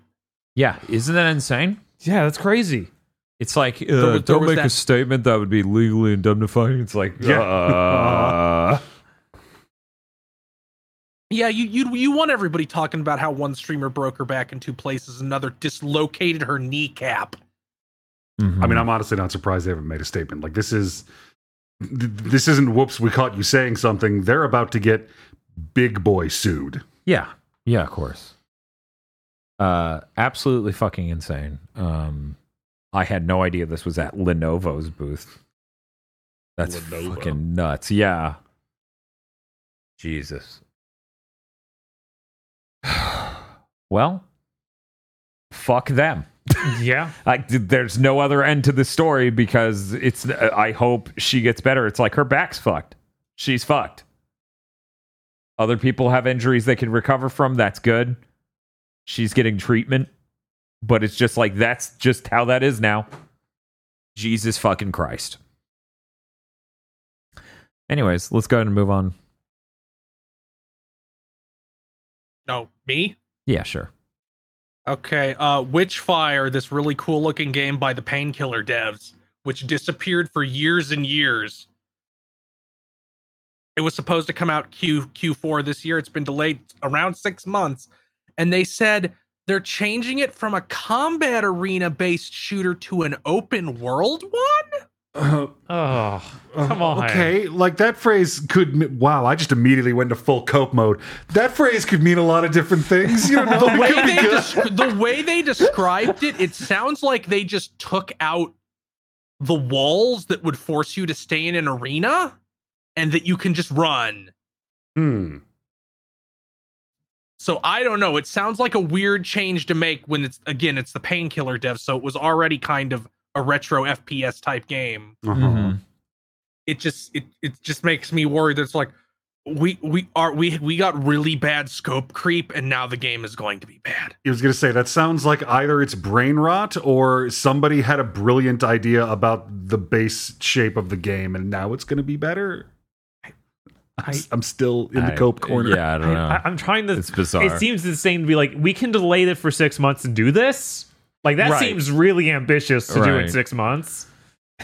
Yeah, maybe if they were already doing it, and it's like, we need 6 months more than we thought. Right, that's what I was thinking of. Just at some point, the design changed, and they're letting people know now as they extend the roadmap. Yeah. I don't know. You say open world first person, and I'm like, your tribes? You made tribes? You slipped, fell, and landed on tribes? That's pretty fucking funny. I want that game to be good. Why hasn't there been a new Tribes game in so long? Why? I guess there's still Tribes. What's that free to play one called? Ascend? Yeah, that sounds right. Are those guys making the MechWarrior games now? Is that even still around? Oh, yeah, that's right. Yeah, I think you're right. I think the people who made Triumph were working on a recent MechWarrior. It's hot. No, they weren't. They're the Paladins people. Oh. And they're watching also Bob go limp in the corner of my vision. They're so also good. making Rogue Company, a game that I don't know what it is because it has the worst name in human history. A game just called Rogue Company. I was like, wasn't Rogue Company some sort of like Tom Clancy thing? I thought I played Rogue Company on the PS3. Yeah, I don't. What? All right. Rogue. We've covered Rogue Company on Big Think before. Oh yeah. Oh no. I can't describe it to save my life. So there is a $1.2 billion metaverse project called Decentraland. It is one of those you can buy fictional real estate in our fictional game for real money. Like I said, $1.2 billion pumped into it. 38 active users. I have a fun fact about that number. You know what they consider a user?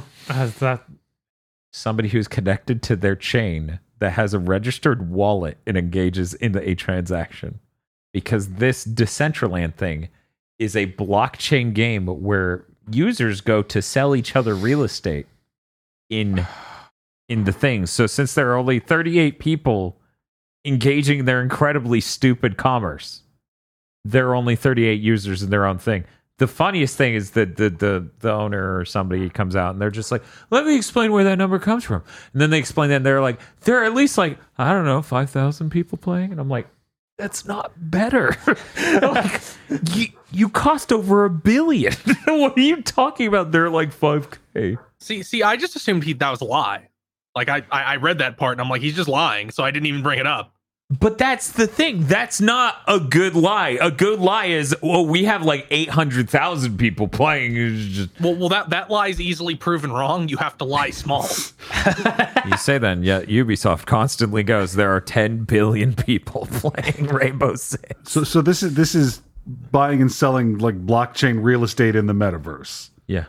Yes. It's called Decentraland. Because it's a decentralized land. But it's not, because it's in this one company's servers. I know. Don't worry about it, Agro. I know. No, I've seen people sell Crypto Bros some stupid shit before. It's basically all they ever do. Holy fuck. I've got to call my old Final Fantasy 14 Guildmaster and see if our house is still up.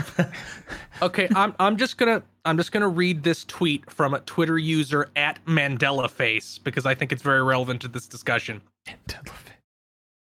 BioShock is an ineffective critique of libertarian ideology because the guy actually built a breathtaking wonder that later rotted from inequality, where in reality the Undersea City project would have gone no further than producing concept art to scam other libertarians. No, that's true. It's very true. If the next BioShock isn't somehow about that, it will be a disappointment. God, I fucking love libertarians. Oh, yeah. Because they keep buying into shit like this and then jacking off to media about all of the normal people need to get out of the special people's way so we can save the world. Oh man, dude. I like this footage from earlier this week where it's like, okay, we're at the debates for governor of this state. Would you like to say something, libertarian candidate? And he immediately goes, let's talk about the age of consent. Oh, no! It's God. His frame one pitch. The next BioShock should be about how they had this beautiful utopian city plan and everything was going to go fine, but then the funding fell through, so then they invaded a U.S. city and just took it over and named it Rapture. Yeah, that's and finally there's a bit of good news. Oh, what? The PS5 shortage seems to be ending. Lots of people are reporting, I work at a retail store and they said, we're going to start getting them. Please don't steal them. I have seen pictures of them on store shelves. and Sony like had one of those events like every single day this week, and they were up for a long time. Like they didn't run out of stock for like 5 hours one of the days. Yeah, that was nuts. It's happening. Nature is healing. We are the virus. Okay, well, I guess I'm gonna cover my shit. 4090 stuff. Reviews came out because the thing actually fucking launched, and the NDA ended one day before the launch of the GPU for NVIDIA. Mm-hmm. But then NVIDIA's board partners had, because of NVIDIA, their NDA set for the day of the launch. NVIDIA kept outlets from covering any of the partners. Worth noting, EVGA got out of the GPU business entirely because of NVIDIA screwing them. So, God. Anyway, reviews came out. This GPU is insanely fucking powerful to an extent that's absolutely stupid, and we haven't had a leap this large in 3 full generations. My GPU is literally the last time they did a performance jump this big. The problem, as I've referenced before, it is literally too large to fit in my case. It takes up 3.65 slots or something like that, PCI Express slots. So since I want to have 2 other PCI Express devices on my motherboard, and both of them need at least 2x lanes, I literally cannot fit the GPU with 2 capture cards. It is impossible. So there are solutions. There are 2 models on the market. One of them is from Gigabyte. As someone who's owned a Gigabyte laptop and dates someone who also owned a Gigabyte laptop and has owned other Gigabyte things in the past, maybe Gigabyte's not the best brand to go to. So MSI also makes one, liquid cooled. So the board's a responsible size. It's the liquid cooling integrated completely. Basically just two pipes, two cables come off of it. You attach the radiator else in your PC, and surprise, it's now a proper fucking size GPU. Amazing magic trick they pulled off there. Reviews came out about the MSI one. It sounds really good. Now I sat here for a bit and I was like, well, I'm gonna try to get that, because for people who don't know, it's not for gaming necessarily for me. It's the AV1 encoding they have is really fucking good, way better than the Intel stuff, and just really efficient. The streaming quality, like literally using the same bitrate we use currently, it will just look better because the encoders are 3 generations newer, and they increase the quality of H.264 yet again. So that and the 3-cam videos, which the Gears video should come out in the next week. And I was sitting here planning this out, trying to figure this out. And I'm like, but if I use the radiator one, if I use this liquid cooled one, I'm going to have to find some place to stick the radiator in my case. And unfortunately, I have on the top of my case, I have a really big fan that pulls air in. And as I worried about how I was going to fit this in my case, I look in there, that fan fucking died. I was like, fuck, what? How long have you been dead? So that decision got really easy. Anyways, whenever hell freezes over and I get one, I'm going to be very excited to play some Mario 64 ray tracing on the fucking channel, and some Bomberman 64 ray tracing. Oh, hell yeah. On the channel. Oh, yeah. No, so good. And really make things faster and easier here at GigBoots, and maybe get the PC version of Cyberpunk. Let's see. I think there's one other note here. Oh, yeah. Video started coming out detailing DLSS 3.0. For people who don't know, DLSS 2 and prior technologies, the idea was, like temporal anti-aliasing and other technologies such as this. Some of the pixels on the screen are machine learning extrapolated, derived. You would have real native resolution be something like 1080p, and DLSS would make it 4K. DLSS 3.0 is the next step of that, where they're like, well, we're doing that, but also half of the frames are generated by the machine learning AI and a thing called an optical flow processor. For people who don't know, the optical flow processor is exactly what soap opera mode is on your TV. So you get a lot of the same problems, but it's weird because when you have some of the frame, it literally composites it. It goes, well, this part, the machine learning could figure out. Keep those pixels, and the rest of this, we'll just use the magical guessing machine to average out these frames. This has resulted in a number of insane problems, like HUD elements corrupting as they slide across a frame slowly. It does not need to move quick. It will just corrupt and melt before your eyes every other frame. And when you pause the game, it will do crazy shit if it cuts to a different camera angle or whatever, because the optical flow processor is trying to figure out the in-between frame between a car and a menu. Horrific. We've had a number of videos come out showing off the issues with this, and I think it's interesting. Like, I've trained this AI for years to composite art based on these thousands of images. We trained this AI to try to figure out the middle point between these two completely unrelated images. Yeah. Let's see which one is more horrifying. Yes, actually. You know, those like, if you're worried about AI art, stop. Mm-hmm. You don't need to be worried about shit that can't draw a hand. I don't know, like the entire comics industry for like 10 or 15 years couldn't draw feet, so. I think that was mostly one guy. It was. Why did he get so many jobs? I'm just so tired of seeing like some dipshit crypto guy being like, this is the future. And then look at how gorgeous this is. And then they have like the most fucked up neck in the world. And it's like, I spent 8 hours fine tuning the AI to produce this. And I'm like what? In any other circumstance, people would blow off what tech guys say something can do. And they would be right to do so because they always lie. But in this specific case, it feels like everybody took it at face value just so they could panic.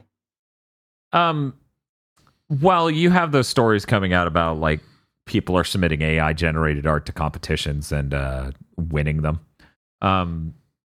Also, I follow enough people who have access to the actually good machine learning AI kernels where the art that can come out of that is really amazing, especially if you keep drilling down and figuring out specifically how to refine it and stuff to give you exactly what you want. But the thing is, the human form will always end up unsettling.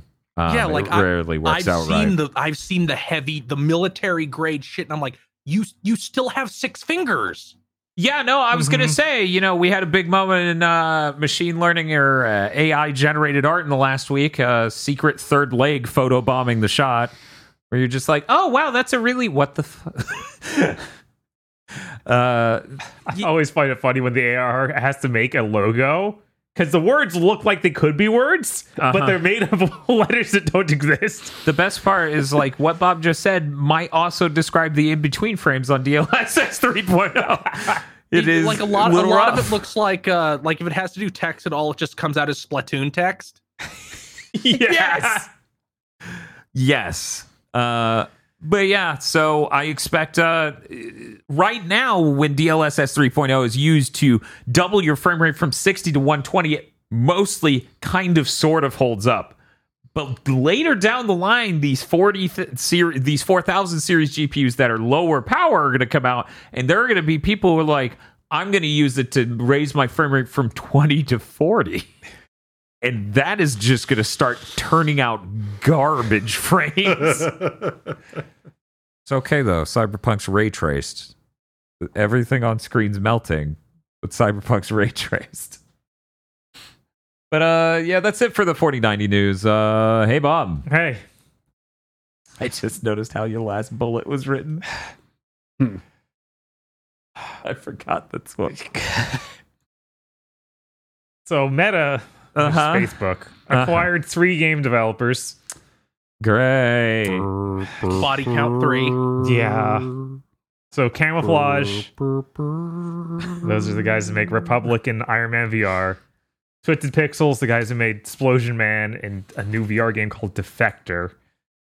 And Armature Studio, those guys did Recore and Resident Evil 4 VR. That's good, except for the parts where they removed things bizarrely that made no sense. I think my favorite removal in Resident Evil 4 VR is they took out Luis talking about Ashley's boobs, but they did not take out her reaction, so she just seems racist. Wow. All right. So, Bob, Do you imagine that they acquired these companies to make MetaQuest games, or simply to order their employees to spend time in the metaverse to bump those numbers? It could be both.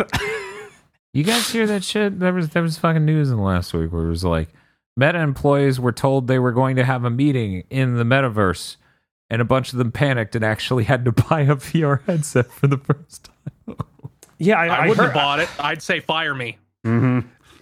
I heard that we'll see what happens. That no one working on it wanted to be in there, wanted to use it for that purpose ever. Also, I didn't write notes on this because I don't give a shit, not one. But it's worth noting, Meta announced that a new headset, $1,500 VR headset, and I'm like, this is absolutely farcical. And someone crawled into my replies and be like, it's aimed at professionals. Go fuck yourself. I'm like, what's the feature set that justifies it being the most expensive headset on the market by a wide margin? Like, you can't just say, we're going to charge more because I used the magic phrase aimed at professionals. Like, you need to have a reason. The battery life on these things are still like an hour and a half. It's like, how are you going to be productive? Hey, assuming it's possible to be productive in the metaverse, how the fuck are you going to do that in only an hour and a half? No, that's a feature. That is a hard limit on the length of that fucking meeting. That's true. That's true. Never before in business history. Oh, God. Has the phrase, this meeting could have been an email, been more true? Yeah, this is a nightmare. You're missing the most important meta news this week, Dan. Ooh, sorry. Apologies, Coming soon, legs! It's true. I didn't know they didn't have legs. They did not have legs. That's why they always tried to frame the shots from here up. Like, Xbox avatars had legs. Well, they insist that legs are very hard to do in VR. Please ignore the fact that there are legs in VR chat, that thing you can buy on Steam. Right. But don't worry, Mark Zuckerberg said they will use AI super sampling to produce legs. I loved seeing this news article come out and then seeing comparisons of PlayStation Home in this. That's all I think of anytime they try to justify the metaverse. It's like, I like Mark. Can I call you Mark? Let me tell you something, Mark. Nobody is going to use a virtual reality where they have to look like someone from Knack. I mean, the worst part... They either want to look like an anime girl or an Among Us. Dude, if your thing can't do those, nobody wants it. Looking like a Knack character is so much of an upgrade. I was like, in no world do I want to look like a more depressing version of myself, which is literally what they all look like. They show the employees and they show their in-metaverse versions, and I'm like, I would kill myself. No. Somehow they think this is what it will appeal to Facebook moms. Like, that's what I think that they want. Which is weird, because they too just want to be minions. Yeah, right? Like, they don't get it. There's that, but Bob, that's like... Lots of tech people have written, like people who got out, have written stuff that basically boils down to when a project gains enough momentum, questions like, who is this for, stop being asked. Mm-hmm. Yeah. Oh. I mean, we constantly hear about, and it's funny because that exact Twitter thread, that guy was involved with 3 different Google projects.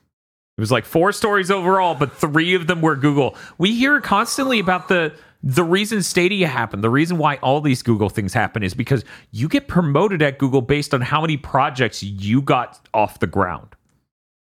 Right. Not that were successful, but how many initiatives you got off the ground. But not just that, this other guy had this whole thread where he's like, here's some projects that people just didn't want to ask the difficult questions of like, how will this work? Because it can't. Like, it was... Go ahead. There's like a camera that attaches to your collar, and it would take pictures all through your day. It'd be like a catalog of your life. Then they discovered human beings don't like pictures that aren't taken at eye level. Yeah. Yeah. And they spent years trying to solve this problem with like, okay, we'll use an AI to adjust the perspective. Oh my God. We'll create like a weird Saiyan scouter for it. And it's like not possible. And then he talked about Google Glass. He's like, nobody found a use case for Google Glass ever. Yeah, no killer app. They were like, okay, kick it out to devs. They'll find a killer app. And obviously they didn't either. Nobody ever addressed the question of, you look stupid wearing this. Mm-hmm. And people hate notifications on their phone. Why would they want them in their face 24/7? Yeah, I mean, a lot of this shit, and Meta especially, is just this terrible case of some idiot going, well, this is what the future looks like, right? That's what it's, so we're going to make it so that we get all of the money for being the first one in the, like, you even if Zuckerberg paid people to design something that was not hideous and broken and shitty, you don't get to decide you're going to be the new internet that everyone's going to use for everything. But that's not your fucking call. I have a lot of money, though. I should be able to just get to do that. No, I'm an internet prince. You cannot force this issue. What the fuck? It's like trying to give yourself a nickname. You say that, and yet they keep doing that. They just think it's going to work, and it never does. It really feels like that Mark Zuckerberg looked at the state of the world and went, oh shit,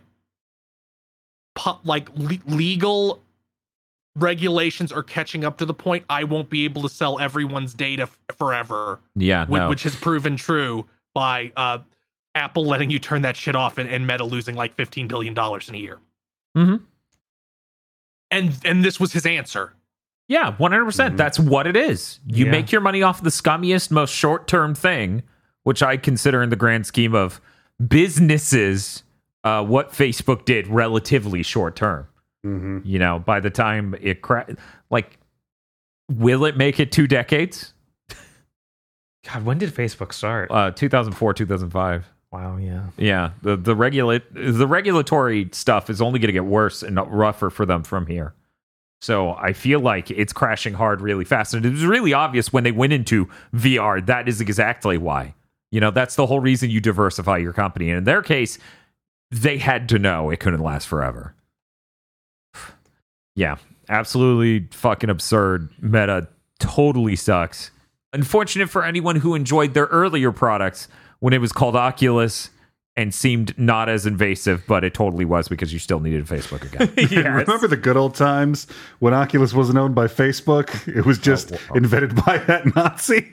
Yes! Oh, the good old days. Let me just do a tiny hop on the beach to celebrate. I choose to associate it with John Carmack. Yeah, that's John Carmack doesn't choose to do that. That's true. That is true. He quit. Oh, man. But yeah. Oh, yeah, the other part of this news, Iron Man VR is coming to Quest 2. Wow, that was worth killing 3 devs, right? Oh, yeah. That's right great. In the hole. Great. That's great. Just to be clear, despite how Chris feels about Resident Evil 4 VR, ReCore was a really promising game, and they should have gotten to make a normal game at a normal publisher and not Microsoft, who forced them to ship that game before it was fucking done. Yeah, it was the Tale of Armature. Yeah. ReCore is the only time where they've ever been like, here's the game actually finished edition. Yeah. But yeah, it's all those Metroid Prime devs that left. And made it Armature, yeah. Yeah, and they kept like getting these projects that they obviously didn't get enough time or money for. Like they did Batman Blackgate. Arkham Blackgate, yeah. Yeah, Arkham Blackgate. And then ReCore and all these other little things. And it's like, oh, you were building up to something, and then clearly they hit a brick wall and went over to VR. Yeah. And that's awesome. I mean, not only that, you're not even talking about, they were the ones making that first-person Mega Man X game. Yeah. That did get funded because Keiji Inafune left. Yep.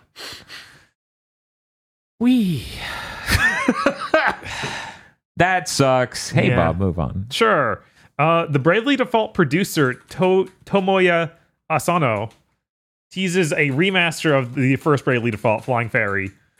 Shows the intro in HD for that game, which that game previously did only on a 3DS, so obviously not in HD at all. Mm-hmm. So that's cool. Yeah. Maybe you need to get those off of that little thing. That's really cool. They need to escape the 3DS. I'm wondering if I won't play that game, which I already was like, it's fine. Mm-hmm. I won't play it and feel like, man, I loved these MREs when I was lost at sea. Surely I'll still love them now that I'm back on land. You know, you bring that up, and that is a very good point of, man, we really were in a very different spot when Bravely Default came out, I feel. In 2013. It came out on top. It came out when JRPGs were the most dead they've ever fucking been. Yeah. Hey, Bob, name a JRPG that launched in the first 2 years of the PS4. Oh, man.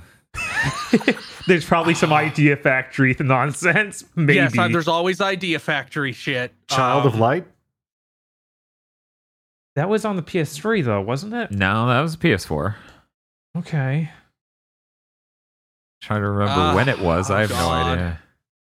Oh, God, I'm sure there's something. Oh, God, Star Ocean 5? That probably is right. No, Star Ocean 5's much later in the cycle. Yeah. Oh, no. Yeah, that's not 2014 and 2015. Yeah. God. Man, you guys are really bad at this. Oh, no, that wasn't the closest PS4. thing that I'm was seeing only on PS3. And I'm seeing this in chat, Final Fantasy Type 0 HD. And even that wasn't in the first 2 years, I don't think. Maybe just barely. One moment. I'm going to look that up. Sword Art Online Hollow Fragment. Oh, come on. Real. Hyperdimension Neptunia Rebirth 2 Sisters Generation. There we go. Type 0 HD was early 2015. So that's the sort of... that was years later. I still think the Bravely Default art style is really great. Yeah. 100%. It has one of the most manipulative and effective openings in video game history. Ooh. Yeah, it'd be good if that came to something else. Yeah. Everything deserves to escape 7th gen. Everything deserves to escape the 3DS. I'd also like, too, to come out on PlayStation instead of just Switch and PC. I don't understand what's like. There's these weird this weird tier of Square Enix things that just never come to anything but Switch and PC. And I don't understand why. Yeah, it's very strange. I have to assume it's like Square Enix once again being too hands off and being like, hey, put your fucking shit on this. And that and then those two has been like, but people in Japan don't own it. They only own Switches. Do you know how many more people live not in Japan than in Japan? Based on the Anime X, no one.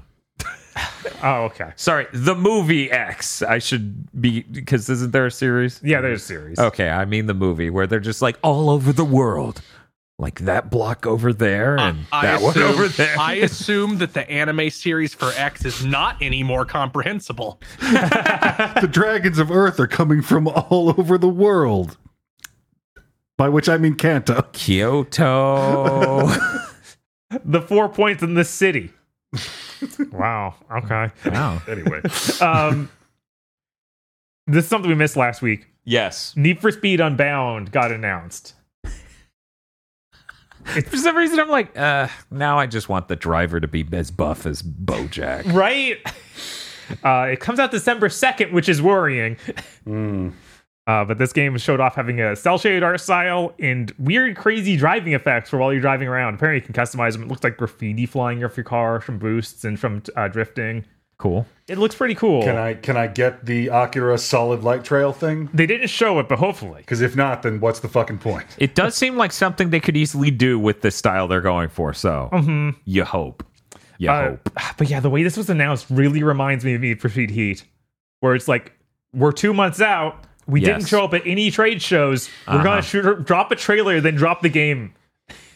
Ooh. So I'm scared. But this is the one where Criterion's coming back, though, so I want to believe in it. It has an art style that's encouraging. One of the funniest conversations I've heard about this game is over on Digital Foundry. Alex Vitale is like, maybe, it's running on Frostbite. Maybe we'll have, like, some ray tracing. And people are like, it's 4K 60. And he goes, oh. I mean, I feel like 60 is important for a racing game. It is. This is the first time they've done it for Need for Speed in years. That's rough. It might. Honestly, I don't even remember if it's been 60 anytime in the last 2 gens. I think we might have gotten one this gen, but I don't know.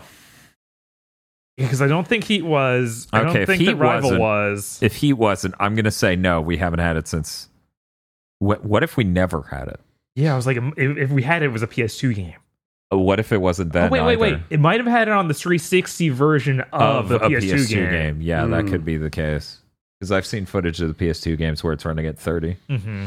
So maybe the 360 version runs fine? Maybe. There we go. Yeah, so it's been a while. Yeah. It's hopeful.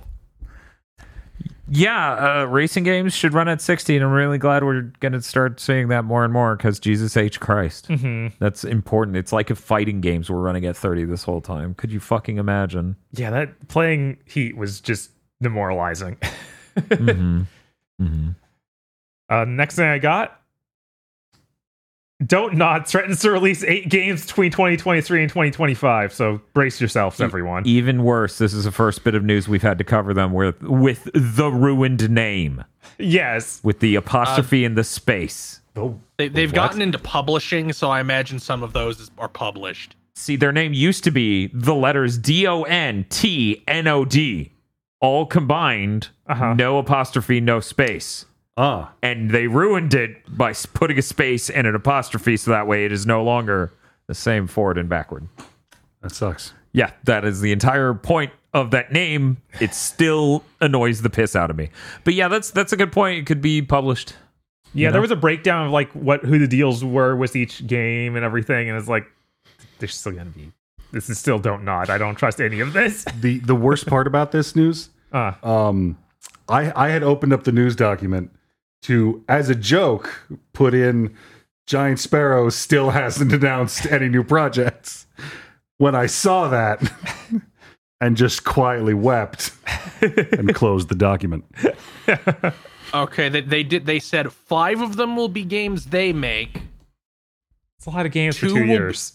2 will be external. Well, it'll probably be shit like this is our 4-hour cinematic experience. I mean, technically it's 3 years because it's 2023, 2024, and 2025. That's true. Yeah. 1 will be co-produced with Focus. I don't know who Focus is. And 2 games will be published by and developed by external studios. The external studios being Tolima, who I've never heard of, and Tiny Bull, who I feel like I should know, but don't. The only Focus I can think of is Focus Entertainment, which I think is a TV and movie. Mm-hmm. Yeah. Well, they've published games before. Really? I'm pretty sure. I feel like I've seen Focus Entertainment on video games. No, published video games before. You don't mean like digitally distributed bad first-person shooter in a PS3 era based on a movie? Maybe. You might see some good movie titles. It could be licensed, absolutely.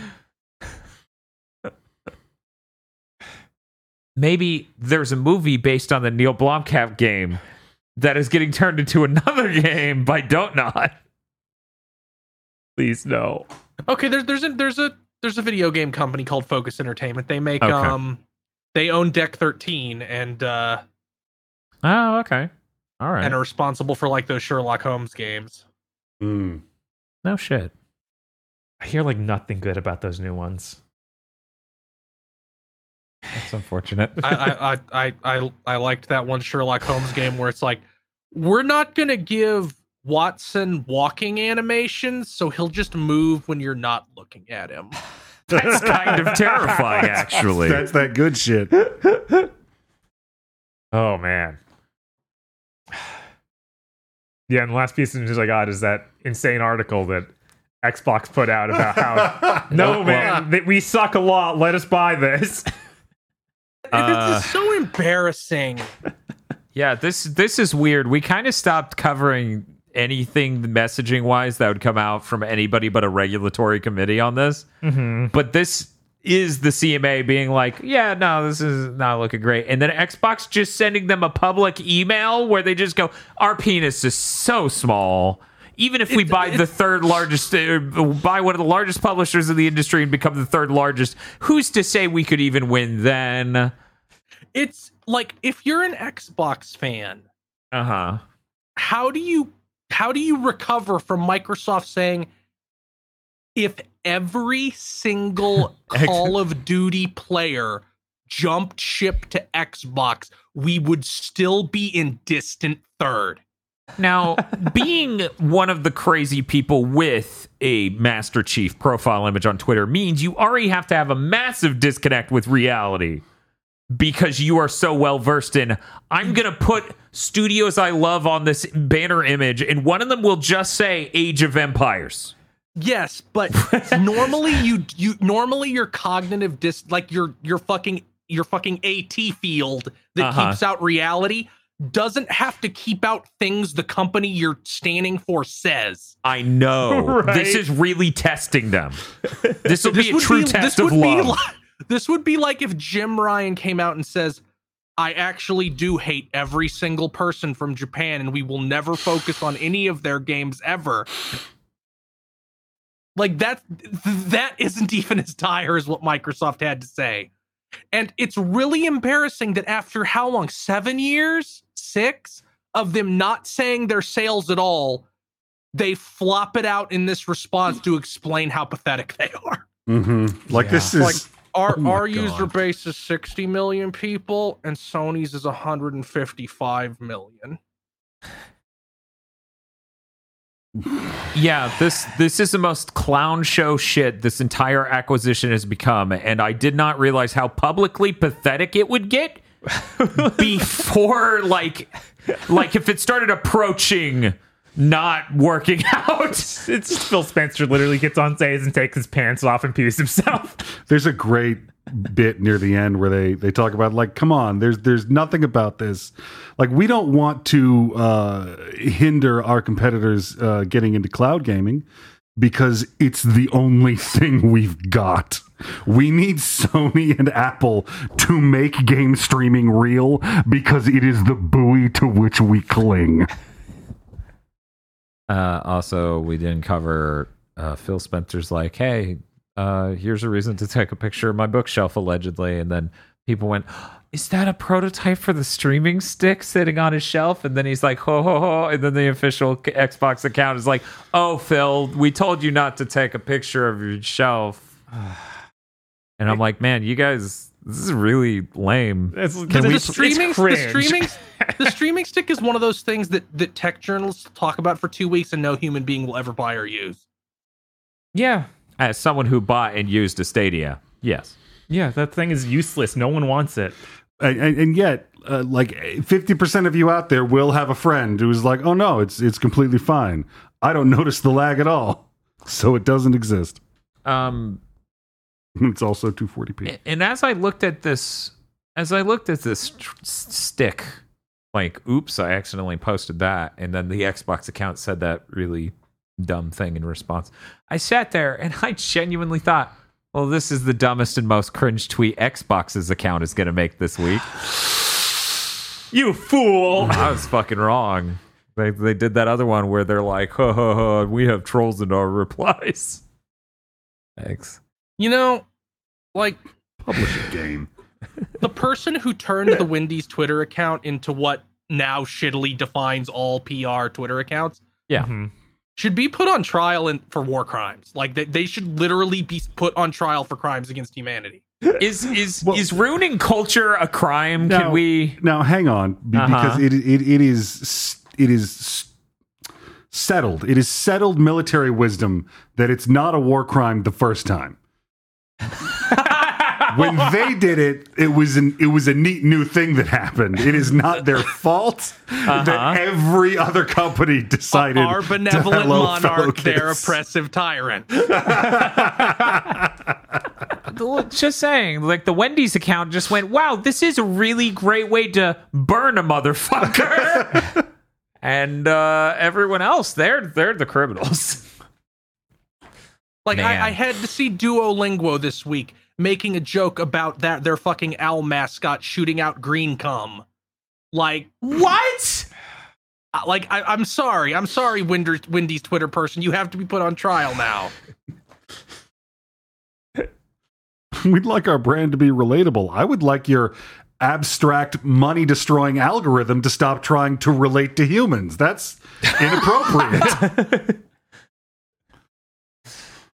And that's the news for this week. Bob and I will be streaming a game tomorrow. we had one thing in mind, then I had concerns about it, and then I said a thing on this podcast about Scorn, an atmospheric horror made by Ebb Software. We may be streaming Scorn. You will find out tomorrow. Hey, Aggro, what do you have planned for the next week? Well, I don't think I'm going to be diving into some odd forms and somber tapestries, but, you know, you never know. Chris? I'm going to stream something I haven't decided yet. I tend not to decide until like 14 hours before I have to do it. Understandable. We have no idea what that's like, right, Dan? Yeah, we've never done that. Not once. We're definitely not doing that right now. Oh my God, that's loud. Very much so. I'm going deaf. Jesus. This podcast is ending so loud and so fast. Oh my God.